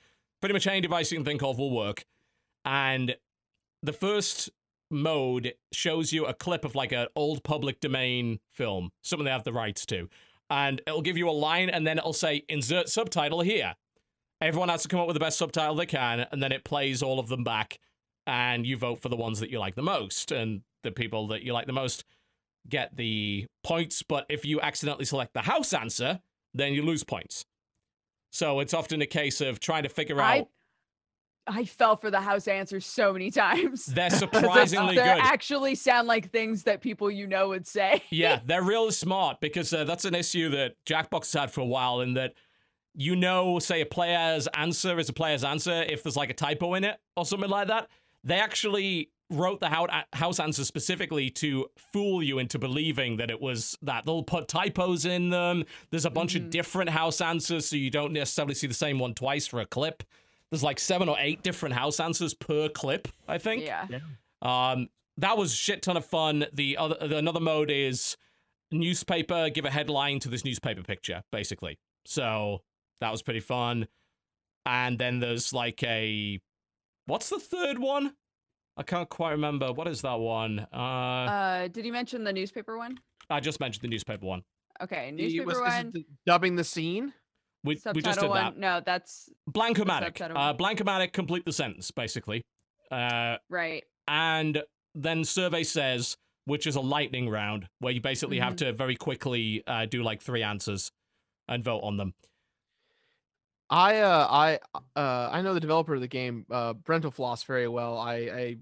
He and I talked early on and played a lot of the alpha and beta of the game together. And one of the coolest things was we did this as a panel at a convention. Yes. And it was so cool because not only did we have like the 5 of us on stage playing the game, but we had a code for the room so everyone could just whip out their phones and join in. And like that's such a cool experience just on the fly to let people just join in and participate. And yeah, it's really fun. Yeah, it's what Jackbox does as well. I think the interesting thing about this is that Jackbox, I don't know of a single Jackbox party pack where I would say that everything in that Jackbox pack is worth it. Like, there's usually you 2... kind of have like true. your favorites, yeah. There's usually 2 very good games, okay, I guess, for variety, and then 2 which are just dog shit, for the most part. The first one... what was it? The standout of the first Jackbox was probably, Fibbage, I would think? Yeah, Fibbage because Quiplash wasn't on there. No, Quiplash was separate. Because they had Fibbage XL, which again, it was just a bigger version of Fibbage that they released independently. It's between Fibbage and Drawful. Like, those are the 2 standouts. Then you had You Don't Know Jack, which was just the quiz game, which some people like, some people don't. And then you had Word Spud and Lie Swatter, which were just shit. Both of them were, yeah. Jackbox 2 did have Quiplash XL. Bear in mind, they often include just bigger versions of the last game they put out in these things. They had Bidiots, which I actually really liked Bidiots, but it's very weird. Getting people to understand Bidiots. That game is hard to get. Yeah. Even explaining. I actually liked Earwax as well, which is a sound effects game. The problem is you can't really replay it all that much because there aren't that many sound effects in it. Yeah. So also, what about the one where you murder? Where there's the murder one? That's number 3. That's a murder trivia party or whatever. I love that one. I think that one's really fun. That was probably the standout of Party Pack 3. It's funny because I feel like the most divisive game in 3 is TKO. I know a lot of people who hate TKO and a lot of people who love TKO. Yes. Yeah. Faking It is pretty good in that one. And Guespionage is one of those okay ones. It's much better if you happen to have the chat involved because they provide the data for the data mining. Guespionage is also better for Americans. That's true. A lot of the survey questions are America focused. Yeah. Found that out. By the way, Crendor, quickly. I don't know if you realize you're muted, but you are. Yeah, you didn't know. Okay. For the best. I mean, I did notice that. I did notice that this conversation was going a lot better. Yeah, we can't hear you, dude. Damn! Why did I fucking tell him? Jesus. Yeah, we were doing great. God damn it. Anyway, as he tries to fix that, yeah, the packs are good, but for $25 you generally get 2 really good games, one of which is usually a bigger version of one you may already own, an okay game and 2 shit ones. In this case, it's 1 game with a lot of replayability, and every part of it's really fun. Although the subtitle part is probably the absolute best. And a lot of it comes down to the fact that even if you have the same clip, there's totally different answers with totally different groups of people. So you can play the same clip 20, 30 different times. It doesn't matter. You're back. I'm here. You're back. Yeah. Hello. Yes, I'm back. Yeah, and it's good. Yeah, you did it. It's good to watch. It's good to play with friends. You can very easily play it online, so you don't need people in the same room. Only one person needs to own the game. I was gonna say what I was trying to say, but nobody could hear me. It would be great if people showed up so we could play fun co-optional lounge games. That would Like be this good. one. I tried to get a group together for this, and I got 3 people for it. So I decided, fuck it, I'm going on Cry's show instead, because he likes me. Yeah, I you should just go. go on Cry's show. Yeah, we should just go on Cry's show. Everyone else Hey, is too busy with their jet set LA lifestyle. I know how it goes. You're right. God, I'm such a jet setter. Yeah. I wish. I we like how you spent- just gave up on that sentence halfway through it. It's great. You're so correct about me. God damn. You're turning into Eliza Schlesinger, like, on a minute-by-minute basis here. Can I talk about Sexy Brutale? You absolutely can. I want to hear about Sexy Brutale. I haven't got around to playing it yet, and that pisses me off because it looks fucking amazing. Tell me about Sexy Brutale! It took me, I want to say, like 5 hours to beat it. Damn. And it's a very interesting game. It's a game where you are trying to prevent the murders of all of the guests of a mansion. You and many other people have been invited to this mansion, and you're told by this weird, like, bloody looking specter lady that that all of the staff of the mansion at this moment are like evil, that they're planning on murdering all of the guests. You have to, without being directly involved, you have to keep everyone from dying. So you have to you can turn back time. You live the exact same day over and over and over again. Groundhog Day kind of thing, yeah. Yeah. You're able to listen through doors. You can peek through doors. You're basically given a target. Like, this is the next person who you need to save. And you have to find them in the house, first of all. You have to find them, and you have to sort of like follow them through their day, like figure out, okay, what exactly happened. And then from there, you can sort of deconstruct it to figure out, okay, what can I change about how their day went Shit. in order to help them, in order Cool. to keep them from dying. How much like Ghost Trick is this? I play very minimal Ghost Trick. Well, one, that was a mistake. Go play Ghost Trick immediately. You don't even get to finish out the show. You've got to go play Ghost Trick. I What the put it hell is on my wrong with phone you? and I played a smidge of it. It's and then so I stopped. fucking good! I'm sorry. God! I'm sorry. This is why Capcom only puts shit out now, because you didn't play Ghost Trick. It's all because of me. Yeah. If you're entirely to blame. Mm.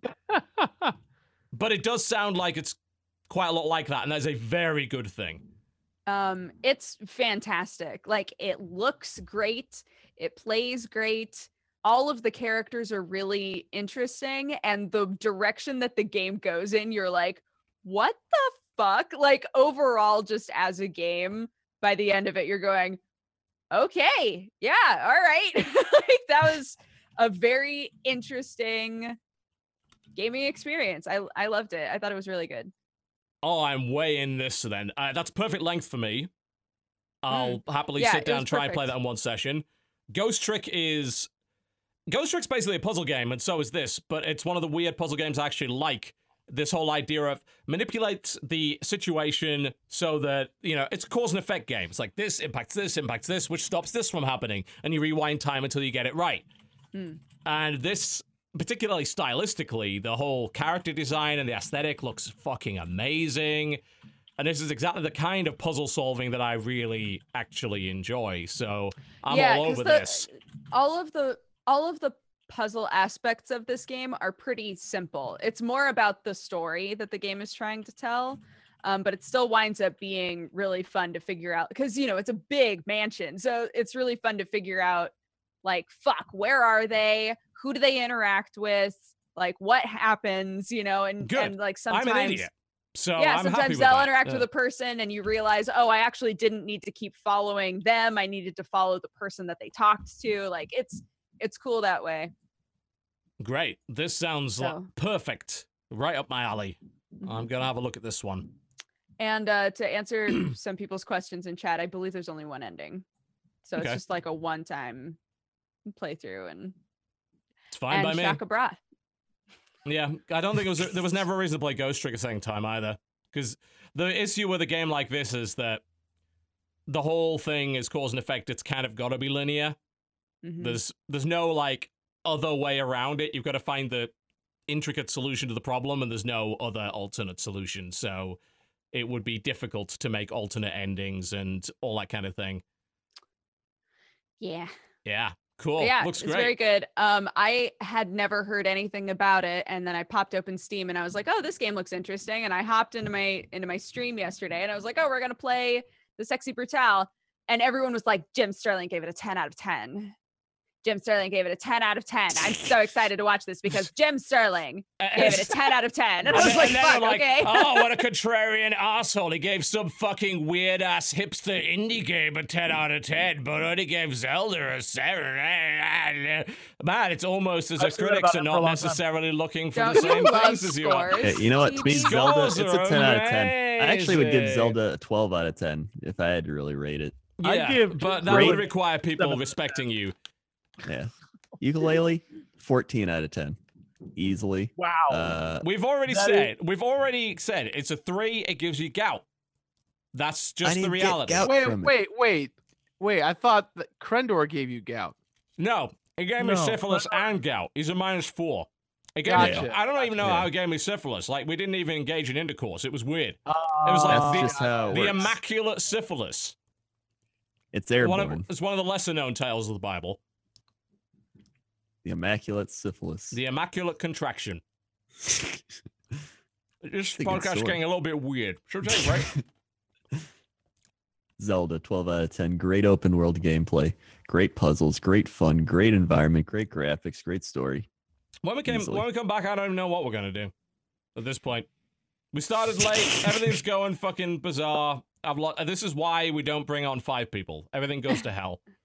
Hey, I've been having a good time. It's been tight. Hey, this, Yeah, this it's happens sick. every time I'm here. Doesn't matter if I'm there's enjoying 5 it. people. Crendor, have you Tight would finished, definitely be calling not the list? definition. Calling the list. Oh, yeah, I Keep- called the list. I hope- Okay, Oh dear. just making Yes. sure. We gave control of the release list to Crendor this week. Don't worry, it's called. Why? It's old. I figure you've got to jump in with both feet. When it comes to making a utter failure out of a show, you've got to go the whole way. Dude, I called this list the best out of anyone. Someone. There we go. You being invaded? No, the guys upstairs. Being Guys invaded. upstairs. They're being are- invaded. We'll be right back after the We're break. being Don't go invaded. anywhere. Repel the invasion. We'll be right back. Ladies and gentlemen, welcome back to the Co-optional podcast. I deliberately muted you so you couldn't fuck this up, Crendor. There we go. I was Now you're counting it unmuted. with my. I was doing the hand gestures this time. Yeah, I muted you to make sure that people just thought you were stupid while you were doing that, rather than deliberately interfering with the show. Seemed to work Joke's out on pretty you. well. They probably already think that. I'm one step ahead of you, Plan foiled. except in that respect. Yes, you do have a good point there, and I can't really dispute it.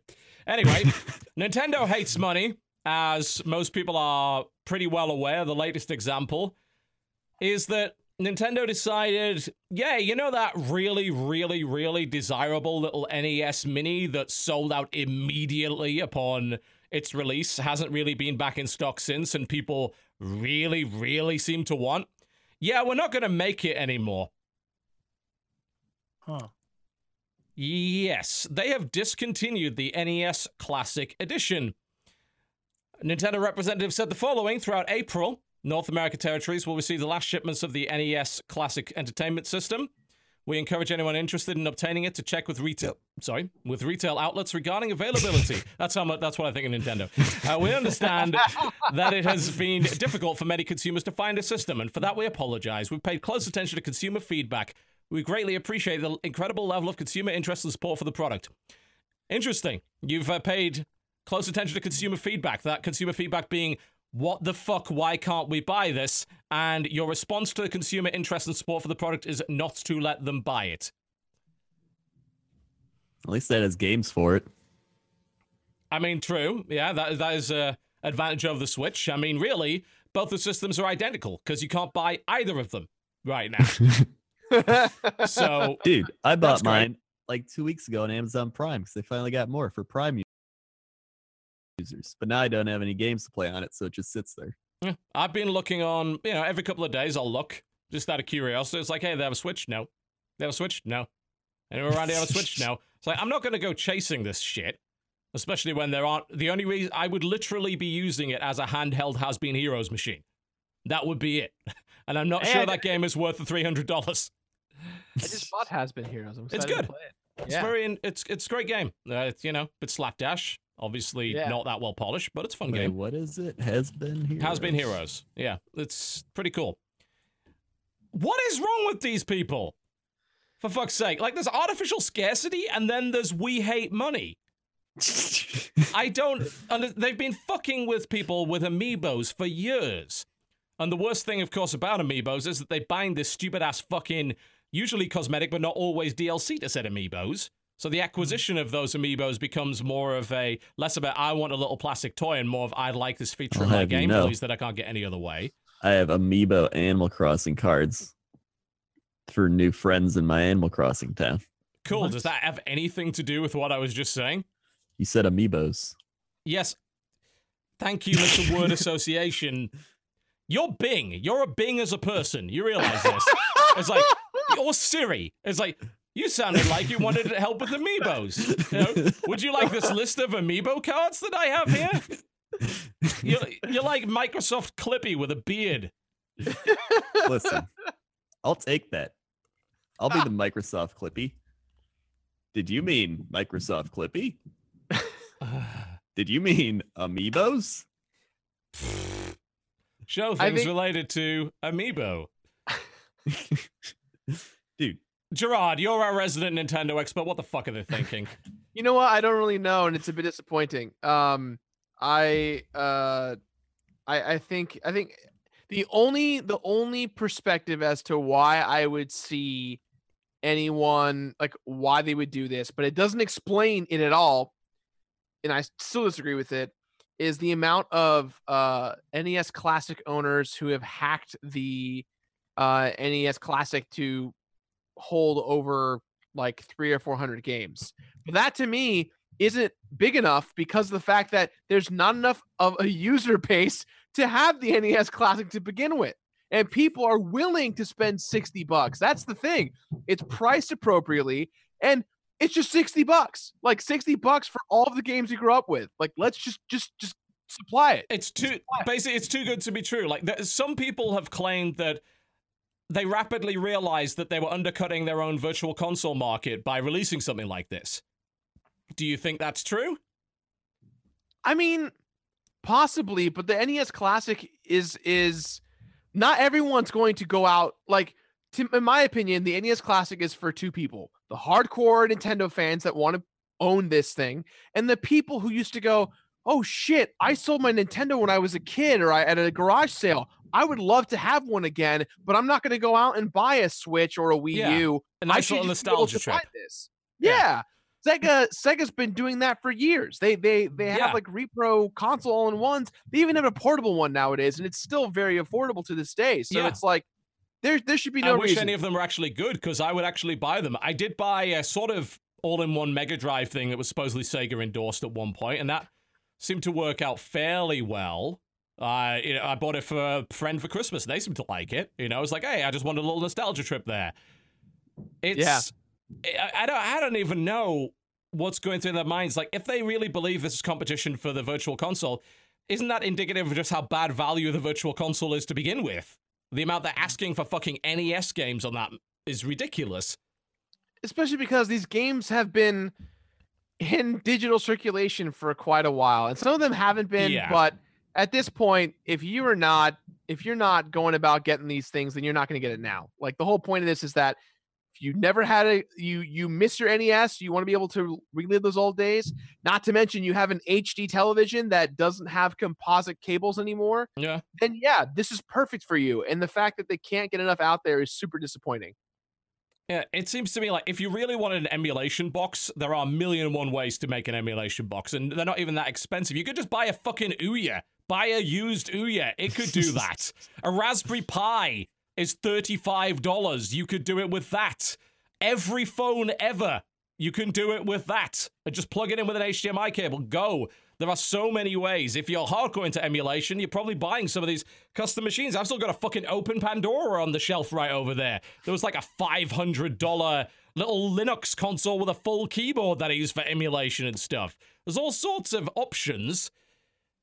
There was another theory that they were just filling in the gap between production of the Wii U ending and the Switch starting, so they needed the factory for a few months, so they're like, hey, let's just build these. I don't know enough about manufacturing to even comment on that. That doesn't sound right, though. I don't know. At the end of the day, I think if they really wanted to make everyone happy, they should have made this thing available all over the place. And like, if they were announcing they were discontinuing the NES Classic right now, and it's been in healthy stock, I'd have no problem with that, because that would have given us, the market, at least 5, maybe 6 months to own this thing, and they're everywhere. And now they're saying, you know what, the time's come, the anniversary came by, we're going to now pull it off the shelves, we're going to, put our last bit out there, and that's it. But it's essentially just been, hey, that thing that you can't get, not only can you not get it still, but we're not going to sell it anymore. But you better not emulate it. It's $330 for one of these fucks on Amazon. Well, that's the cheapest, and eBay's just as bad. You know who I feel bad for? The guys that made accessories for these fucking things. They're fucked. The people that made the extension cables, because this was how long the cable was. The people that made the wireless versions of the controllers, the carry cases and everything, they're screwed. They're like, oh, this is going to be a great market going forward. No, it won't, because Nintendo ain't going to sell shit. They don't like money. They're so stupid. I wonder how much of it is Nintendo, because in my experience working with Nintendo of America has always been a pleasure to work with, and they've been very supportive of YouTubers and streamers. But when it comes to, the corporate above is Nintendo Japan, and they're ones they're insane. Yeah, and so I think that's got to be such a different mindset to have, where one side's like, yes, we're for the fans, we're with you, we want to support you guys and all that stuff, and the other side it's like, nope, we're a traditional Japanese company. We'll do things the way that we do. We don't listen to anybody, especially when it's outside of our own borders. We've seen so many examples of that over the last few months, and it's going to continue to happen. Yeah. Very, very silly. Super unfortunate. Super, super unfortunate. Yep. Yeah. And people's like, well, what if they weren't making a profit on it? Okay, one, if they weren't making a profit on it, why would they have sold it? Yeah, why? You can't make the same argument as a new console where it's like, all right, we'll make a loss on the console, but we need an installed user base, and then we can make it back on the sale of games. You can't do that with an NES Classic. No, they had to have been selling that for a profit. Also, how can you fuck that up? Like, something that old? There's no way you could be selling that at that price and not be making money. That's insane. Isn't it the same type of people that are like, you better not stream that Persona game or we're gonna sue you? Yeah, it's that Japanese attitude where they just I don't know, they live in their own bubble. I don't get it. When it comes to gaming, those corporate types in Japan live in their own damn bubble. Their way is the right way and the only way, and every other way is evil and is trying to somehow cut into their profits. It's bonkers. But this is the thing that everyone wants. Like, Nintendo priced it perfectly, $60, right? But everywhere you go, it's $120, $150, now $300, $350. $320 is how much it costs to get one now. One of my favorite things that I noticed at PAX East this year was MSRP, right? That's like in the United States, MSRP is like set at a specific price. You're not really allowed to legally sell above what is required, right? At PAX East, there's a booth right across away from Nintendo, and they're selling Switches for like $400, $500, $600. And they're just looking at Nintendo, looking at them, and Nintendo didn't really do anything, obviously, because it's like, it's their booth, right? Like, they're just there to show off Mario Kart and stuff. But at the same time, it's like, people want to give Nintendo the money for the product that they want to get, not to the scummy retailer that's going to make $600, $700 on it. Just provide enough. And if you're worried about numbers, I mean, I know you're not a big fan of it, TB, but pre-order. Like, I want to put money to make sure that I get this product so I don't have to fight the market to find it later. Ultimately, like, in that situation, that's the only situation where pre-ordering is justified. The thing is, it should never have to happen. They should be meeting supply for this kind of shit. You shouldn't have to pre-order a year in advance and then still maybe not fucking get it. They should have this stock in. The fact that you still can't buy a Switch is bonkers to me. This, like, really? You know, I could understand maybe the launch, but get your fucking asses in gear. Come on. It's been about 6 weeks now. Like, come on. How long does it have to take to actually... I want to buy a thing. I can't buy a thing because you ain't keeping up with demand. And once again, you didn't predict demand. And I've been through way too many of these cases at fucking retail to view this as an accident at this point. I was like, I don't even think there's a grand conspiracy behind any of this. Because I can't even see what the end game is for Nintendo. It's like, Nintendo aren't profiting off of amiibo scalpers. They're not profiting off Switch scalpers or NES Classic scalpers. It's not like, you know, Ticketmaster owning a resale site and double dipping. They're just bad. Like, that's the only explanation I've got. It's like, it's not some, people assume this level of competence from companies. Like, there's no way they'd make this mistake because they're a company and they're far too smart for that. What if they're not, though? What if they're actually just stupid and that's why we're in this situation? Doesn't that actually make more sense? What if they're United Airlines? Yeah. What if? What if? Dragging us off their planes. You assume that a company that large could never make such a stupid mistake, and then it happens. Sure. Well, moving on to a company that isn't fucking up, although some people are complaining about it anyway. Microsoft has introduced Steam-like refunds to Xbox Live.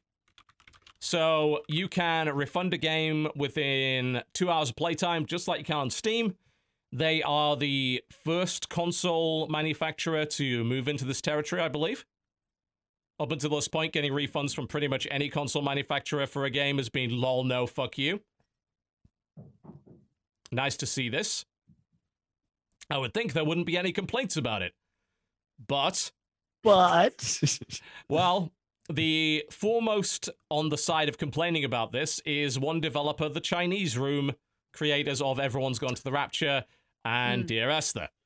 Your favorites. Oh yeah, I love those guys. What upon being given an interview in a major UK newspaper, The Guardian, the one where they claimed that I had said they were destroying the games industry. You know, that thing that I never fucking said. Yeah, I love those guys. Guardian, great newspaper. Just Great newspaper source. Hey, source of authority. you want to talk Fake about news. fake news? Whenever Chinese Room news. opens its mouth, that's fake news, apparently. They are against it, and they're against it on the basis of what people were panicking about when Steam refunds first came into. It's like, yeah, but what if short games, though? Basically, that's their argument. Like, our games are short, so everyone will just finish the game and they refund the game. Well, okay, one, if you have that little faith in customers, then why the fuck are you even in this business? You think that everybody is going to do that? You really seriously believe that? And honestly, I don't understand. They make niche games for niche people. Now, Everyone's Gone to the Rapture and Dear Esther. Dear Esther may very well have been more popular than it kind of had any right to be, because it was sort of first on the scene with the whole walking simulator thing, and, you know, it also got bundled heavily, so a lot more people own that game than would really think. Right. But Rapture on Steam did very poorly. Like, it sold, it's been out for about a year, it sold 24,000 copies, which is not much. Bear in mind, Esther actually, I think, has over 1 million, but a lot of those are from bundles and all that kind of thing. Right. But honestly, if you really think that your niche audience that you've created, that you've attracted to this, that actually want to play the whole walking simulator thing, would then turn around and refund your game afterwards, you create a pretty shitty customer base, haven't you? Right? Yeah. Aren't those the guys most likely to support you and not do that? I gotta ask, you know, were the guys behind Firewatch worried about this at all? Because no, they weren't. Like, you can beat Firewatch in that time. Or the vast majority of it if you don't rush. Did Firewatch get destroyed by the Steam refund system? No, it didn't. Firewatch actually did real fucking well. Firewatch sold over 600,000 copies. think the Well, average consumer, if they enjoyed the game, are not going to refund it. No, they're not. They're So- absolutely not. So I'm super unfamiliar with the refunding system on Steam, TB. If let's say I'm the kind of user that is consistently buying games and beating them and getting a refund right away, does Steam have a way of being like, "Hey, slow down, partner. You Yeah. bought a lot of games." Yeah, Okay, it's under so- the hood, but yes, they can cut you off at any time. If they think, and they've got algorithms to detect this, if they think you're abusing it, and you just you're beating games and refunding them, and frankly, there's not all that many games that you could beat in 2 hours and refund anyway at the best of times, but yeah, if you are Right. abusing it, yeah, you can absolutely, without a doubt, they can stop that. And I've heard of, and I talked to a lot of indie devs, I've heard of not a single case of where the refund system has been abused to the point where it's been a problem for any dev. And even devs that have got a lot of refunds in the first week have admitted, you know what, we probably deserved that. Because this thing was broken or because these customers thought they were getting something that they weren't. This whole attitude to me is... it doesn't feel right. It's this idea of saying, oh, well, you don't like our game, but we don't think that you should get your money back. It's kind of like making an excuse just to blanket your production of your game. Like, well, our game's short because we ran out of time, but like, you should like it, so don't refund it because, well, it's a short game, so please don't do that. Like, I don't think that there is this massive group of consumers that after playing and enjoying a short game go and fucking refund it. I don't think that group exists. And honestly, sorry, Jirard. if they did, I'm pretty sure Steam would and Xbox at this point would probably would shut them down. Pretty wise to that, yeah. Yeah, they would. They absolutely know about that kind of stuff. Yeah. It's I don't it requires so much distrust of the market in general that again I don't even understand why these people are still making games within it. If you think customers are that shitty, please go to another industry. Like that you trust more. I just don't see that as a healthy relationship with your customers at all. Yeah. I have a little like off tangent question since we're talking about refunds. Do you guys personally go when you see a bad movie? Do you go afterwards and be like, "I demand a refund"? No. I've never done that. Right? Can I you don't. even do that? It's people do. It's I have America. done it. I guess you can ask a refund for anything, but I have done it when, say, for example, the projector dies, and I'm oh like, yeah, totally, yeah, because that was Absolutely. broken. That wasn't just the movie was not to my taste. This was the movie didn't work. Yeah, totally. I could see it happening if like you're watching the first like 10 to 15 minutes and you're like, I don't think I'm gonna like this, and you walk out and you're like, I don't think I want to see this. But like if you sit through the entire movie, then you're like, all right, I don't want to see it. I want my money back here. Yeah. Well, if you got to the end of the credits and then you realized, oh, that was a shitty movie. Yeah, Yeah. you already. Oh man, I didn't realize it until now, but yeah, I've had a friend, like, she went to a movie and she was normally like totally fine with horror movies, but she like felt super sick and Right. like halfway through the movie like vomited because like the movie just made her feel super gross. And so she was like, I'm sorry, I will never ever watch the rest of this movie. Like, I'm so sorry, this made me super sick. Like, can I get my money back? And they were like, yeah. Didn't that happen to the But- Cloverfield viewers as well, and also Hardcore Henry? I think because the camera perspective was actually giving people motion sickness. Yeah. That's a legit reason.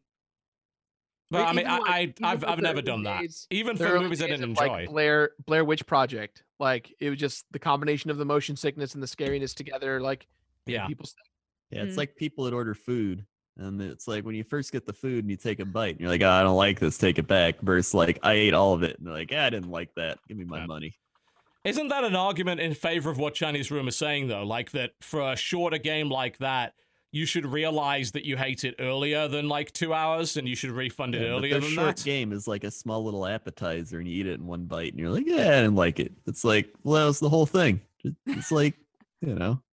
Well, like, you can like sliders are pretty good food, right? Like everyone loves sliders. Yeah. You beat him. Keep the metaphor going. hold on, Yes, no. yes.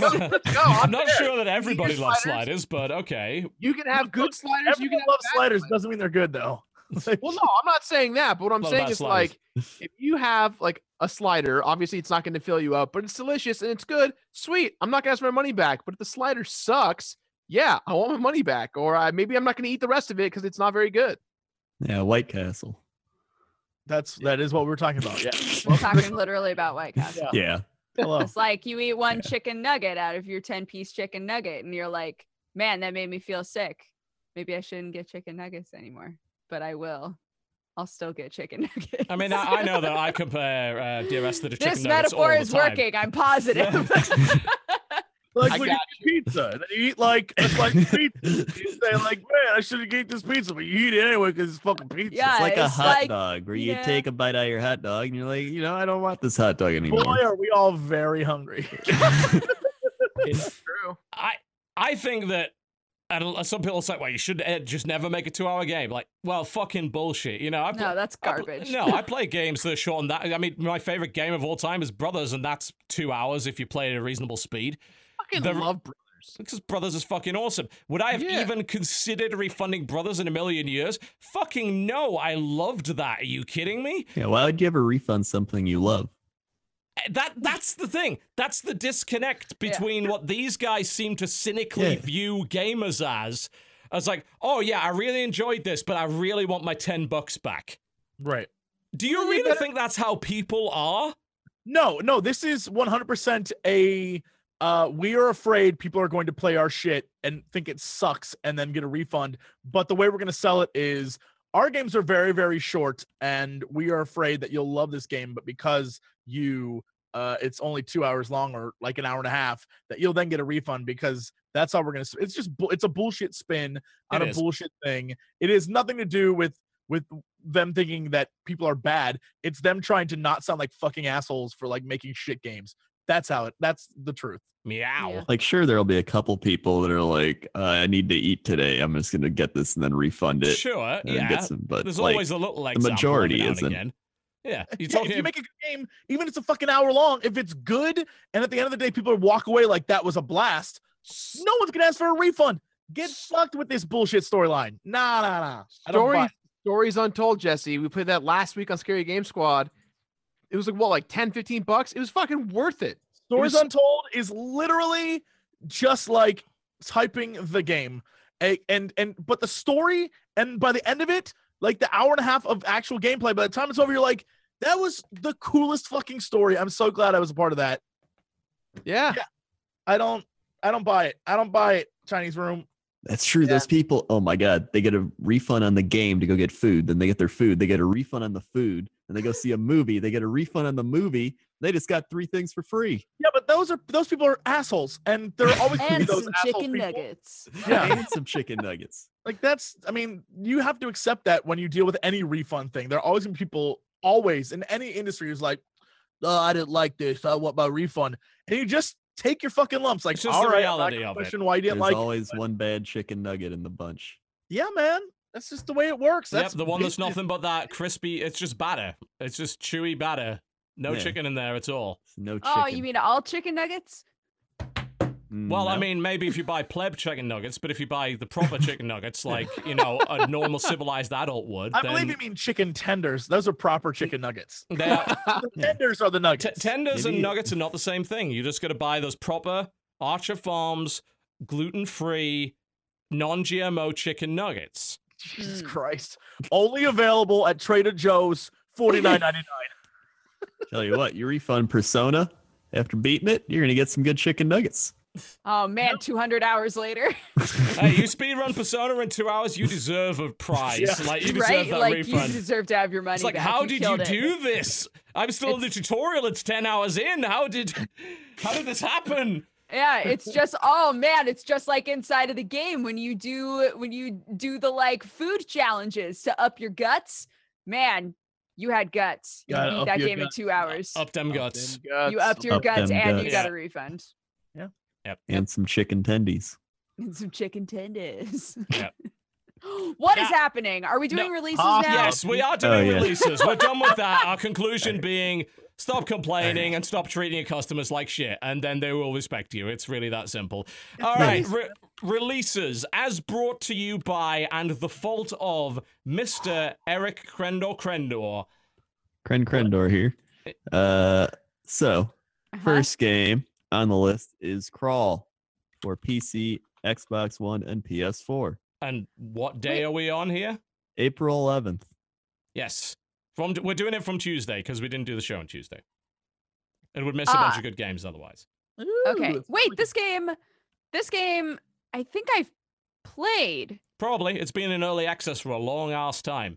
Yeah, this game was super fun. Yep. It's like a multiplayer, like only one person is the warrior, and then And everyone else is the monsters, yeah. Yeah, and then you swap. Like if you kill that guy, then a different person becomes the warrior. Yep. Oh, that's cool. Yeah, cool. super awesome. The only issue I've had with it is that they didn't put online into it. It's Oh, only what? local. Yeah, it's only local. People have been complaining about this since they first went on early access, but they seem to have no intention of going online with it. so It's like, cool. that stings. It's I so wish fun. they would. Yeah, so I guess Fucking I'll have to wait awesome. until I'm next on the West Coast, and then we can play that. Yeah, Sick. dude, that's cool. Next game is Endless Horde. Endless. I bet it's zombie Okay. game. So Robots? Yeah, Zombies. So bearing in mind, that we give you the list to call to take out the stuff Yeah, that but you look at the looks bottom, it's got good boring. reviews. Look at those comments. it What? has 4 user reviews and they were all given for free to people. It doesn't have a single legitimate review. Why did you pick this? All right, listen, I may have just missed a couple in the calling. All right, we'll just Next. we'll just Okay, move on well, all here. right, we'll give you one. We'll give you one. Okay. All right, Brawl of Ages. Brawl of Ages. If I recall correctly, this is like a Clash Royale style game Yeah, for that's what PC. it reminded me of.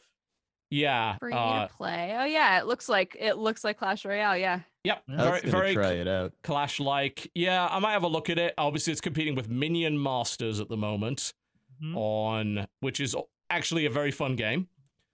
Hey, is this by S2?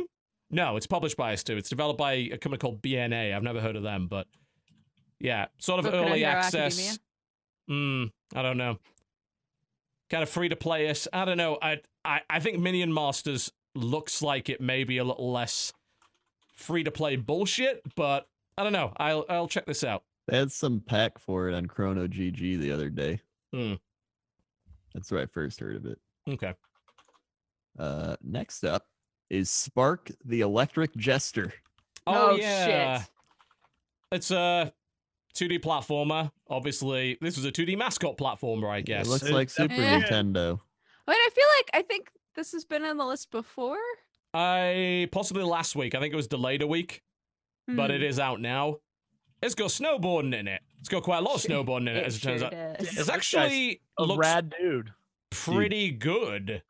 What was that Nintendo 64 snowboarding game? 1080. Rad dudes. 1080. I don't know if it was 1080. I don't think it was called 1080 Rad Dudes. Nintendo Jesse. 64 snowboarding games. 1080. Yeah, I remember 1080. Snowboard kids. Snowboard kids. Yeah. Dude, Is it Snowboard in Kids- any way like this? Because I'm gonna go with no.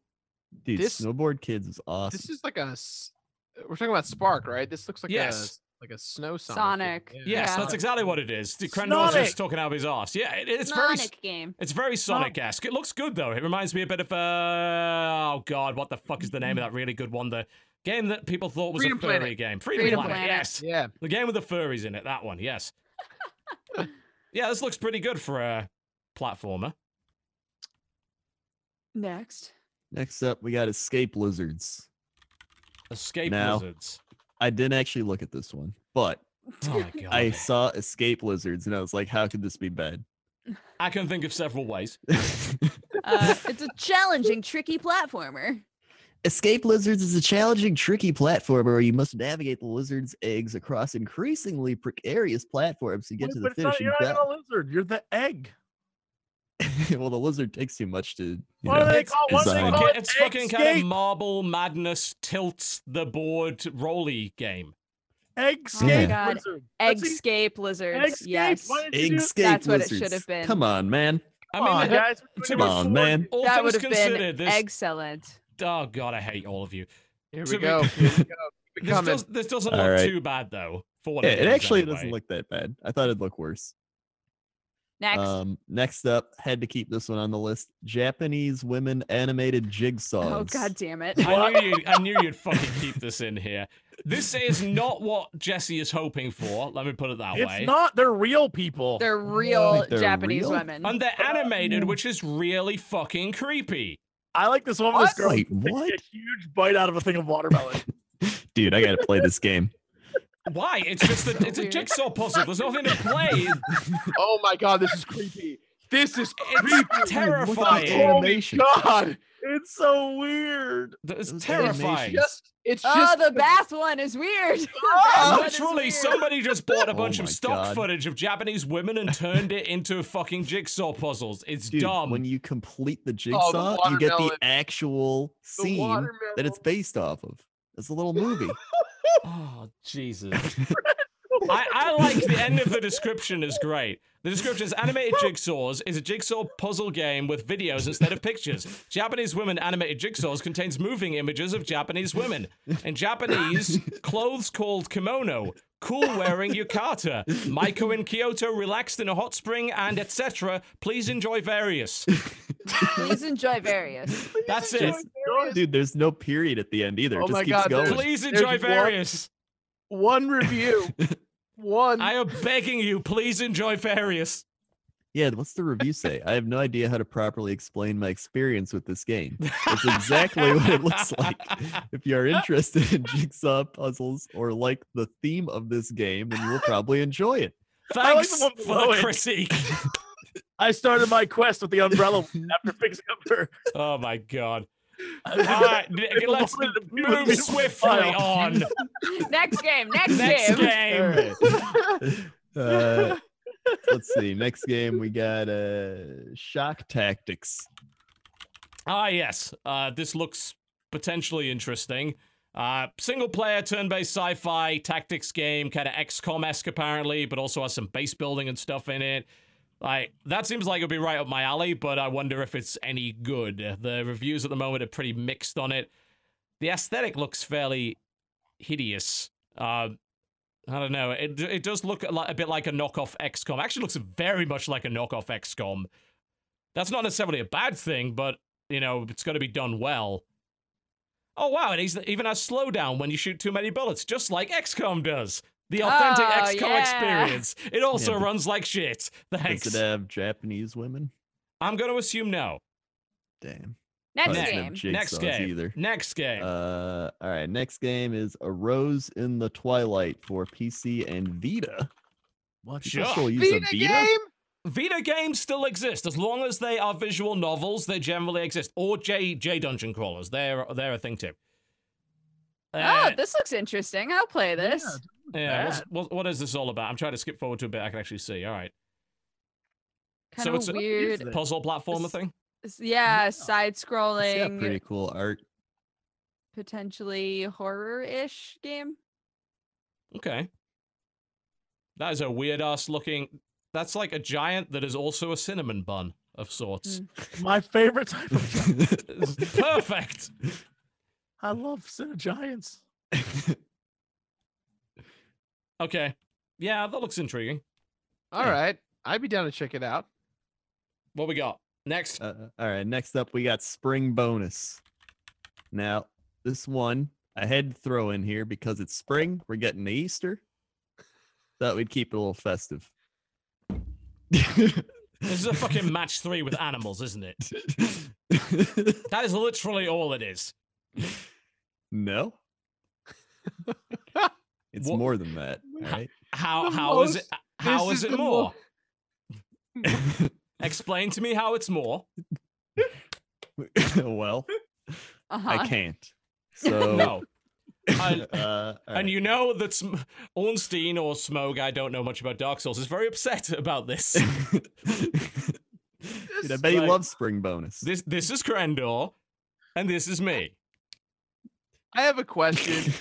Is there like a program out there that you can pay for to just make your own puzzle game? Because this just looks like someone went to Google Image or DeviantArt and just took like 3 associated images and were like, it's a puzzle game, and called it a day.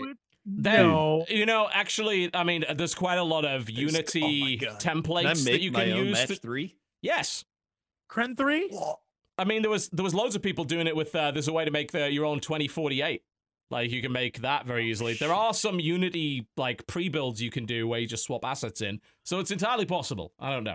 The non-content match 3.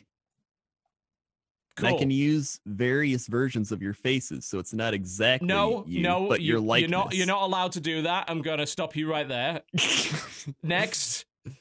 All right. Next up, we have Cosmic Star Heroine. Yeah, I've heard good things about this one. It's by the Z-Boyd guys, the guys that make Cthulhu Saves the World and Breath of Death 7. Ooh, this looks cool. Yeah, they said they were going to try and make a Phantasy Star-like game, like the old school Phantasy Star. And it got kickstarted, if I recall correctly, and from what I'm hearing so far, a lot of good things about Cosmic Star Heroine, if that is what you are looking for. Cool. Oh yeah, I totally saw this at MagFest earlier this year.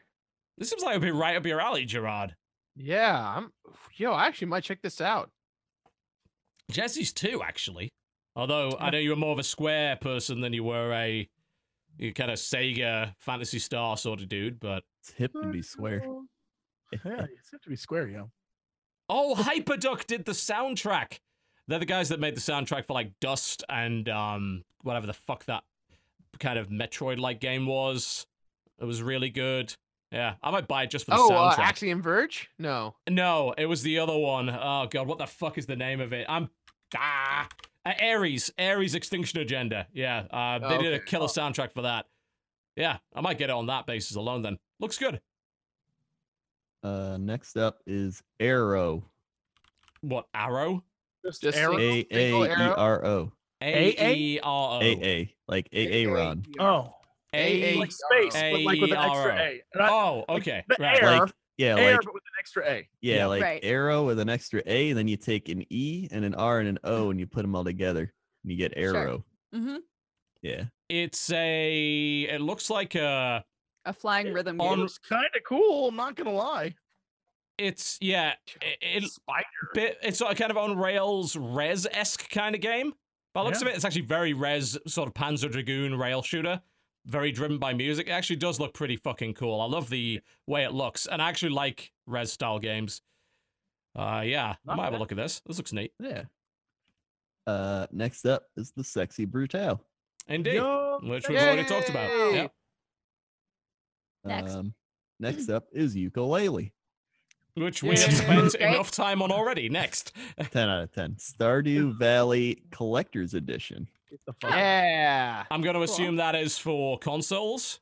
Yeah, I bought it the other day. Yes. Now they just need multiplayer. That's coming, right? I hope so. So that would make me Supposed to. play it again. Next up is Kero Blaster. How do you spell that? Kero Blaster. Kero Blaster. Okay. This looks weird. It got pretty good ratings, and it looks weird. This looks like an Atari 2600 game. Yeah, look at that. Uh. Look Quiero. at that one. Yeah, It's like a look at big ass bear man, a weird snake man. It's like Yeah. you got different. Yeah, this is very old school. It looks like an Atari 2600 game, but like all the interfaces pure NES sort of Yeah. right. Contra, Mega Man kind of stuff. Yeah. Next, Next up is Star Blood Arena. Star Blood Arena. Yeah, can't Star find Blood this. What? Arena. Is it Star Space Blood? No. No, Good. Is this on PC? this is on PS4. Oh, that would be why I can't find it then. Okay. Yeah. What's that all about then? I don't know. What do you mean you don't know? You don't know. You're supposed to know. That's why you left it in the list, right? I think I accidentally missed calling that one out. Oh, for Christ's sake. Yeah, All it's, right, it's a- Metacritic, it's a 68%. that the score doesn't matter. It's a VR kind of a VR arena game by the looks of it for okay. PlayStation VR. All right. Next up, Planescape Torment Enhanced Edition. Yep, that's something that's already sucking up a lot of time from my wife. She's playing a lot of it already. It's what it says it is. One of the best CRPGs of all time, but now hopefully a little bit better. Next up, Project Surviving. Oh God. Now, I kept this one on the list for a few reasons. One, I like survival games. I would try this out. Two, it said it released April 11th, yet it is not available. And hopefully it never will be, looking at this trailer. This looks like absolute dog shit. Way to put him on blast, Crendor. And I got to try the game out, all right? You got to call them out. this is an asset flip. Like, this is just Yeah, a generic this thing is- they just bought from the Unity store. This is what the refund system was made for. Yes, there are 50 games that are literally identical to this because he just This bought it game, and resold You it. understand? This is a day-night cycle. They all have that. It has a crafting system. Here They we all go. have that. What else, Crendor? Also, Tell me. A I'm building system. Oh my God. I'm also read that logo and tell me that actually says surviving and not serving. It Oh looks my more God, like there's no eye. no eye. Project. It looks like Project Surviving. Couldn't even write the word they were using as part of their goddamn name. Project Surviving. The point of this whole culling thing was to avoid things like this. Let's move on. All right, next up, we got ourselves Ultimate Epic Battle Simulator. Oh, this one, yeah. It's exactly what it sounds like. You want to put Romans against US Marines and all that kind of shit and watch them fight? That's basically what it is. Right now, the game's kind of more of a giant benchmark for your CPU than anything else. I'm not sure there's an actual game there yet. Like, you just kind of watch the bullshit happen. People are saying when people workshop stuff and mod things, it's going to be really good. Well, I mean, it will be if they make a game out of it. As it stands, it's more of like a toy, right? Yeah. Yeah.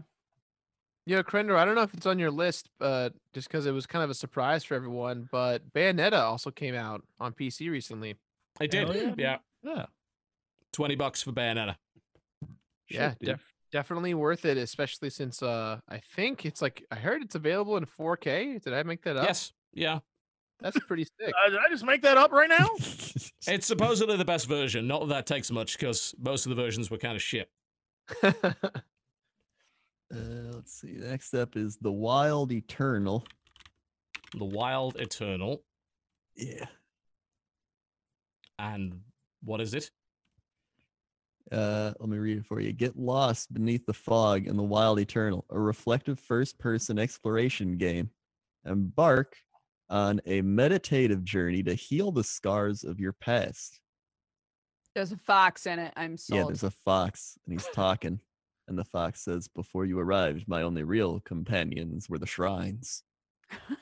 Oh, that is a sad existence. I'm trying to figure out exactly what you do in it. It seems to be a mostly walking simulator. Yeah, it seems Might like have a few it's, puzzles here and there. Yeah, that's what Octo it was seems talking like. about this the other day. Oh, Relaxing, story-rich exploration game is the tags. So Okay. All right. Next. Mr. Shifty. Oh, yeah. I heard about this one quite recently. I think it's Tiny Builds publishing it. Yeah. Oh, this looks cool. Yeah, they're comparing it a bit to Hotline Miami in some respects, but you can dash and dodge a lot more. It does look pretty fucking awesome. It's one of those ultra hard, holy shit, you die in one hit, crazy Determinator sort of games. This was kind of right up Dodger's alley. I wouldn't have the patience for this shit, This I don't looks think. super But fun to me. yeah, that doesn't surprise me. Yeah. Next up is The Ruins VR.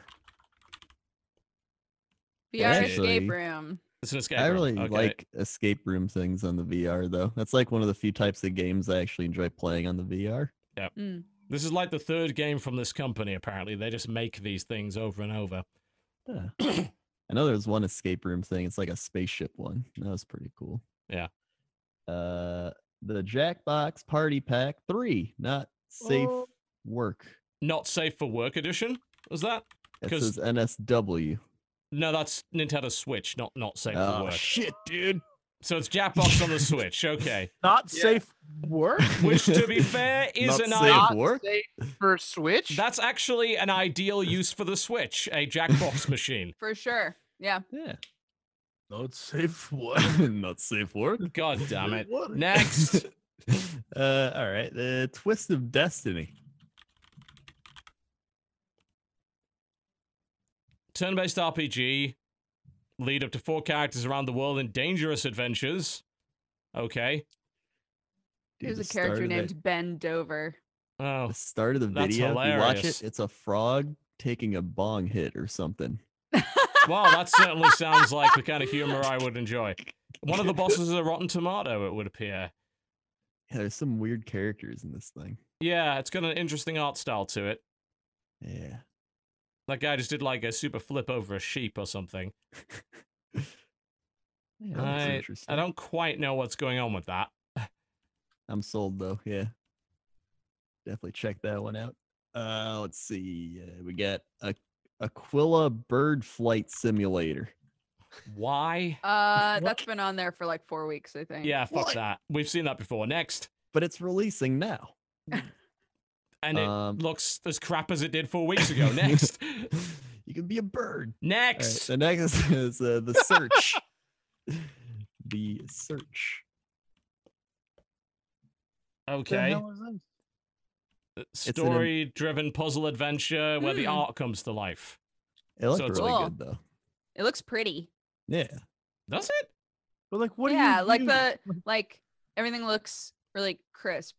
Yeah. Like, what do you do? I mean, it looks just like your You basic need me to hidden read object you what game, you do? really. Embark on a journey of discovery and inspiration in The Search. I like how you didn't wait for a But reply. what do you do? But like, what? Do you need me to read it again? Embark on a journey of discovery and inspiration. I in regret The Search. everything. This just looks like an old, like early 1990s Oh, here we go. DOS. Yeah. In an unknown kinda world, does. you'll search for clues about the nature of this place as well as your own past. Guided only by the letters of a mysterious stranger, you'll find that this universe works differently from our own. Next. Yep. Next. Yeah, next. Yeah. All right. We got Sonia the Great Adventure. Hidden object game. This is a hidden object game. Why is this on the list? I don't know. Oh Next. We got Hello Inc. VR. Casual action shooting, throwing. It's a VR defense game. There's like Oh, look 5,000 at of that these fucking giant things. penguin. There's But it big-ass has giant penguins in it. Yeah, You we just got- throw. You just throw throwing stars at penguins. This truly these changes throwing everything. stars. VR will now be a success. Next. Definitely be checking that one out. That And thing- finally, we have Need for Drink. Need for Drink. Casual multiplayer game about competition between the spouses, a drunkard husband and his brawler wife. What? What? And the That's ever what I actual said. shit is this thing? A Wait. 5-minute registration of the most famous dating website. 10 seconds waiting for the perfect match algorithm to search. A short dialogue with your perfect match. A 30-minute date after a hard work day. Some other rash decisions. Marriage. Need for Drink is a casual multiplayer game about the competition between the spouses. A drunkard husband and his brawler wife. Current What? features. Several different single-player and multiplayer game modes. 2 playable characters. Funny gameplay. A beautiful location. Many different types of alcohol to drink or break. Many different types of foods to munch on, lots of comedic voice lines, and a chance to meet new people. The fuck is this thing? What the fuck? What? I watched the whole trailer and I'm none the wiser. Same. I'm watching it right now and I'm like, I don't know what. like I don't know what spousal this is. simulator. Like, what the fuck is this? Why is this in early access? What feedback could possibly be given here? My feedback is never release a video game again. The logo looks like it had more work done to it than the actual game. It really does. The logo is different from the logo in the actual image for the game. Yeah. Okay. Well, that Thank was you, the Crendor. releases. Basically, problem. I think our takeaway from that is play the sexy brutal and everything else can fuck off. We got What? Crendor by the releases. What animated jigsaw Japanese women? Yeah, I think we can avoid that, actually, weirdly enough. I think I can resist the temptation. I'm gonna purchase that one right now. You feel free. Crendor, you need to stream that right now when you're done. Dude, Yeah. they also have wild animals animated jigsaw. I'm sure they do. Like, you just become a channel that covers nothing but that, and that'll be okay. It's gonna be like those weird toy channels to get like 1 billion views. But just you do jigsaw puzzles? But yeah, I do jigsaw puzzles. Dude, I'm telling you, that's the way YouTube's going. All jigsaw. Well, everyone knows you can't make money on YouTube anymore because Wall Street Journal said so. So, Yeah, that's true. because that's how it It's dying. works. Yeah. Pretty much YouTube has been dying ever since I started. Yeah, it's been weird that. Until it Yeah. was dying in 2010. It lasted. Puppy dog jigsaw? Still doing all right. He's Thank you wearing for watching the glasses. Co-optional podcast, ladies and gentlemen. Before we go, I'd like to tell you about the things we're going to be doing over the next week or so. Jesse, what's coming up on your channel? What's going on? Yo, man, do I have a lot of fun things coming to you. Let me tell you, they're going to be so much fun. In the meantime, I'm still working on my YouTube Red Show. So until then, just know fun things are happening. Also, have you checked out my Instagram.com/notoriouscox? Because that's what you should do. That's where you really should go. A lot of fun stuff on there. A lot of fun times. You can see some background stuff of what's going on with this show. And yeah, then I'll be back to normal eventually. But man, we in the thick of it now. So that's what I'll say. Also, more Cox and Crendors are coming to your life. So many of them. So many, I can taste them. You can taste it. It tastes like meatballs. And burning and syphilis. Ooh, no, I don't want it Dodger, anymore. what's coming up on the channel this week? What's going on? Hi guys. You know, we got the gaming news, we got the anime news, we got the anime and gaming nonsense. If that Anime and sounds like gaming. it's up to your alley. Ganamating. I was gonna stream after this, but I think I'm gonna focus on doing some wedding stuff that really needs to get done. So I was I'll going to see stream you after guys- this, but I lost the will to live after being on this show. So But now that Crendor- I've got Now it's my syphilis from time. Cox and Crendor, I Yeah. figure No, I we didn't should give you attend syphilis. to myself. Yeah, I stream most days. I do YouTube, and you're more than welcome to join our dumb family. Oh, Jirard, what's coming up? Right now you can go after this. You can go check out my ukulele video. It just went up. Next week is just I'm doing Pikmin, but then the long-awaited completionist Breath of the Wild is on its way. It took me almost 6 weeks to do it, so that's a thing. Other than that, you know, I'm filming Scary Game Squad with Jesse all the time. That's always a blast. And multiplayer mayhem. So check that out on Jesse's channel. And yeah, I'm trying to get back into doing Twitch stuff. I'm doing an Oculus Rift stream in a couple of days. I just got an Oculus, so that's gonna be crazy for me because I don't do VR. But yeah, other than that, you know, every Friday I complete a game. Come check me out. It's fun. I like I'm games. sure you'll love the Oculus, but expect to encounter the wonderful evangelists. Have you heard about our Lord and Savior Vive? We're here to save you from the great Satan that is Oculus Rift. Yeah. We know that Facebook is putting ads directly into your brain. The wonderful Savior Vive will never do this. Cult-like fucking behavior of these people. We just Jesus. need your blood. Indeed. Yeah. I call them the Jehovah's Witnesses. Uh-huh. I like Yep. my Vive because they gave I- it to me for free. Yeah, I didn't put a lot of effort into that. Do I dare ask what Crendor is doing? I mean, I Hey. wasn't planning on it, but it looks like we're gonna How's have to give him the going? opportunity. I am here and I'm gonna be streaming every night. I stream late after everyone's gone to sleep, unless Sam's streaming 12 hours, in which case he's still going, and then I'm like, God, he has all the auto hosts. But yeah, We could I take him off play- the list. He's actually streaming right now because he's waiting for the show to end, so he's gonna get that big bump. Not if I know I his got anything to say about it. strategies. I'm going to host a StarCraft channel directly after this show. Fuck him and fuck you. He even Wow, played wow, Battle dude. Brothers because he was like, "Oh, he said I I played Battle bet, Brothers. yeah. I did." I got no original ideas. I have. I'm riding the coattails of my superiors. That's Who how would he do sounds, that? right? Who would do such I a am. thing? And We love him, yeah, really. We're just being mean. That's twitch.tv/Crendor. Follow my Instagram too. Crendor was taken. I was copying Sam until he stopped doing Instagram. So that's cool. He gets bored of anything that can't make immediate money. It's just how he is. That's how the Southerners are. They're born into privilege with a silver spoon in one's mouth, and they can't get rid of it. And then my YouTube, I've been making dumb Hearthstone gimmicks with the Ungoro stuff, so that's been fun. I also made a pointless top 10 of my pointless top 10s, so we're getting very meta. And yeah, Cox and Crendors, follow me on the Twitter. Nice. Yeah. Cool. Yeah. Probably not much coming out of me this week, although the temptation to make little animated shorts with this guy, I'm sorry, it's getting pretty hard to resist. But Battle Brothers probably happen, and there's a bunch of other stuff that I've been trying to play to get into a reasonable state to look at. If they finally fix the saving in Domino, I'll do a video of that, and I'm definitely going to be looking at the Sexy Brutal. And if we can get a use your words thing going over the next couple of days, I'd love to. That sounds like a brilliant idea. Yeah. Sounds I would great. be down for that. Yeah, that would be fun. So we should do that.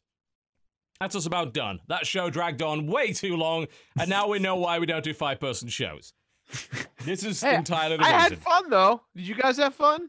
I had Yes, fun. we had fun in Yeah. spite of ourselves. It's not about the length, I it's love- about I the fun and the love motion fun. of the ocean.